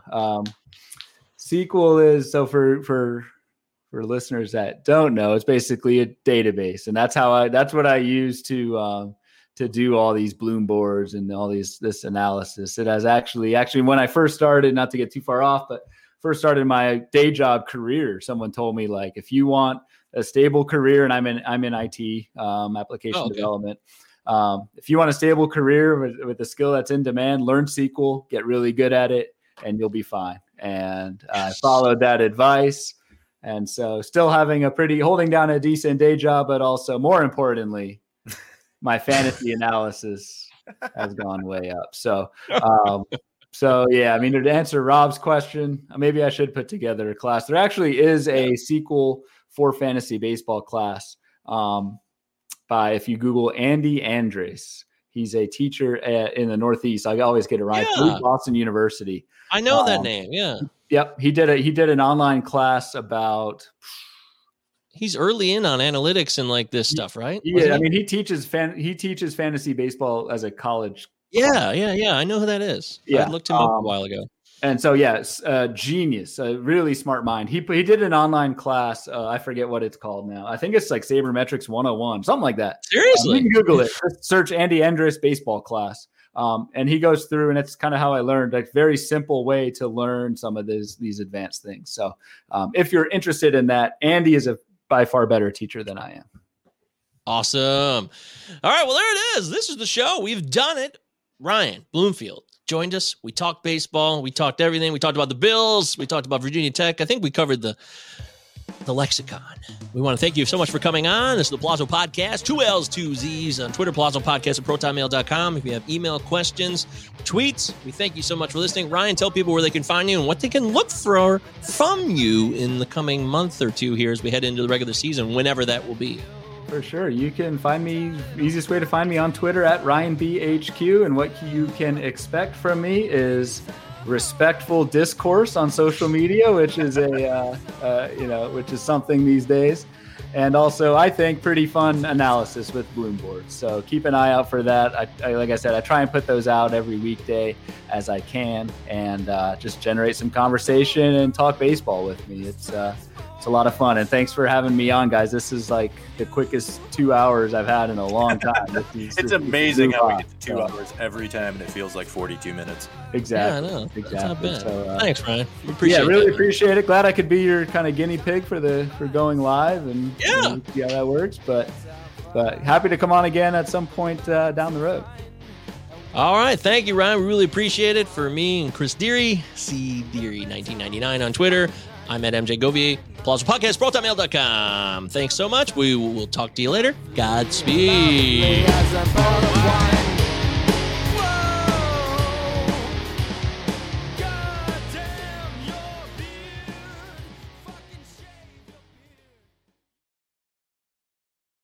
For the ones who work hard to ensure their crew can always go the extra mile, and the ones who get in early so everyone can go home on time, there's Grainger, offering professional-grade supplies backed by product experts so you can quickly and easily find what you need.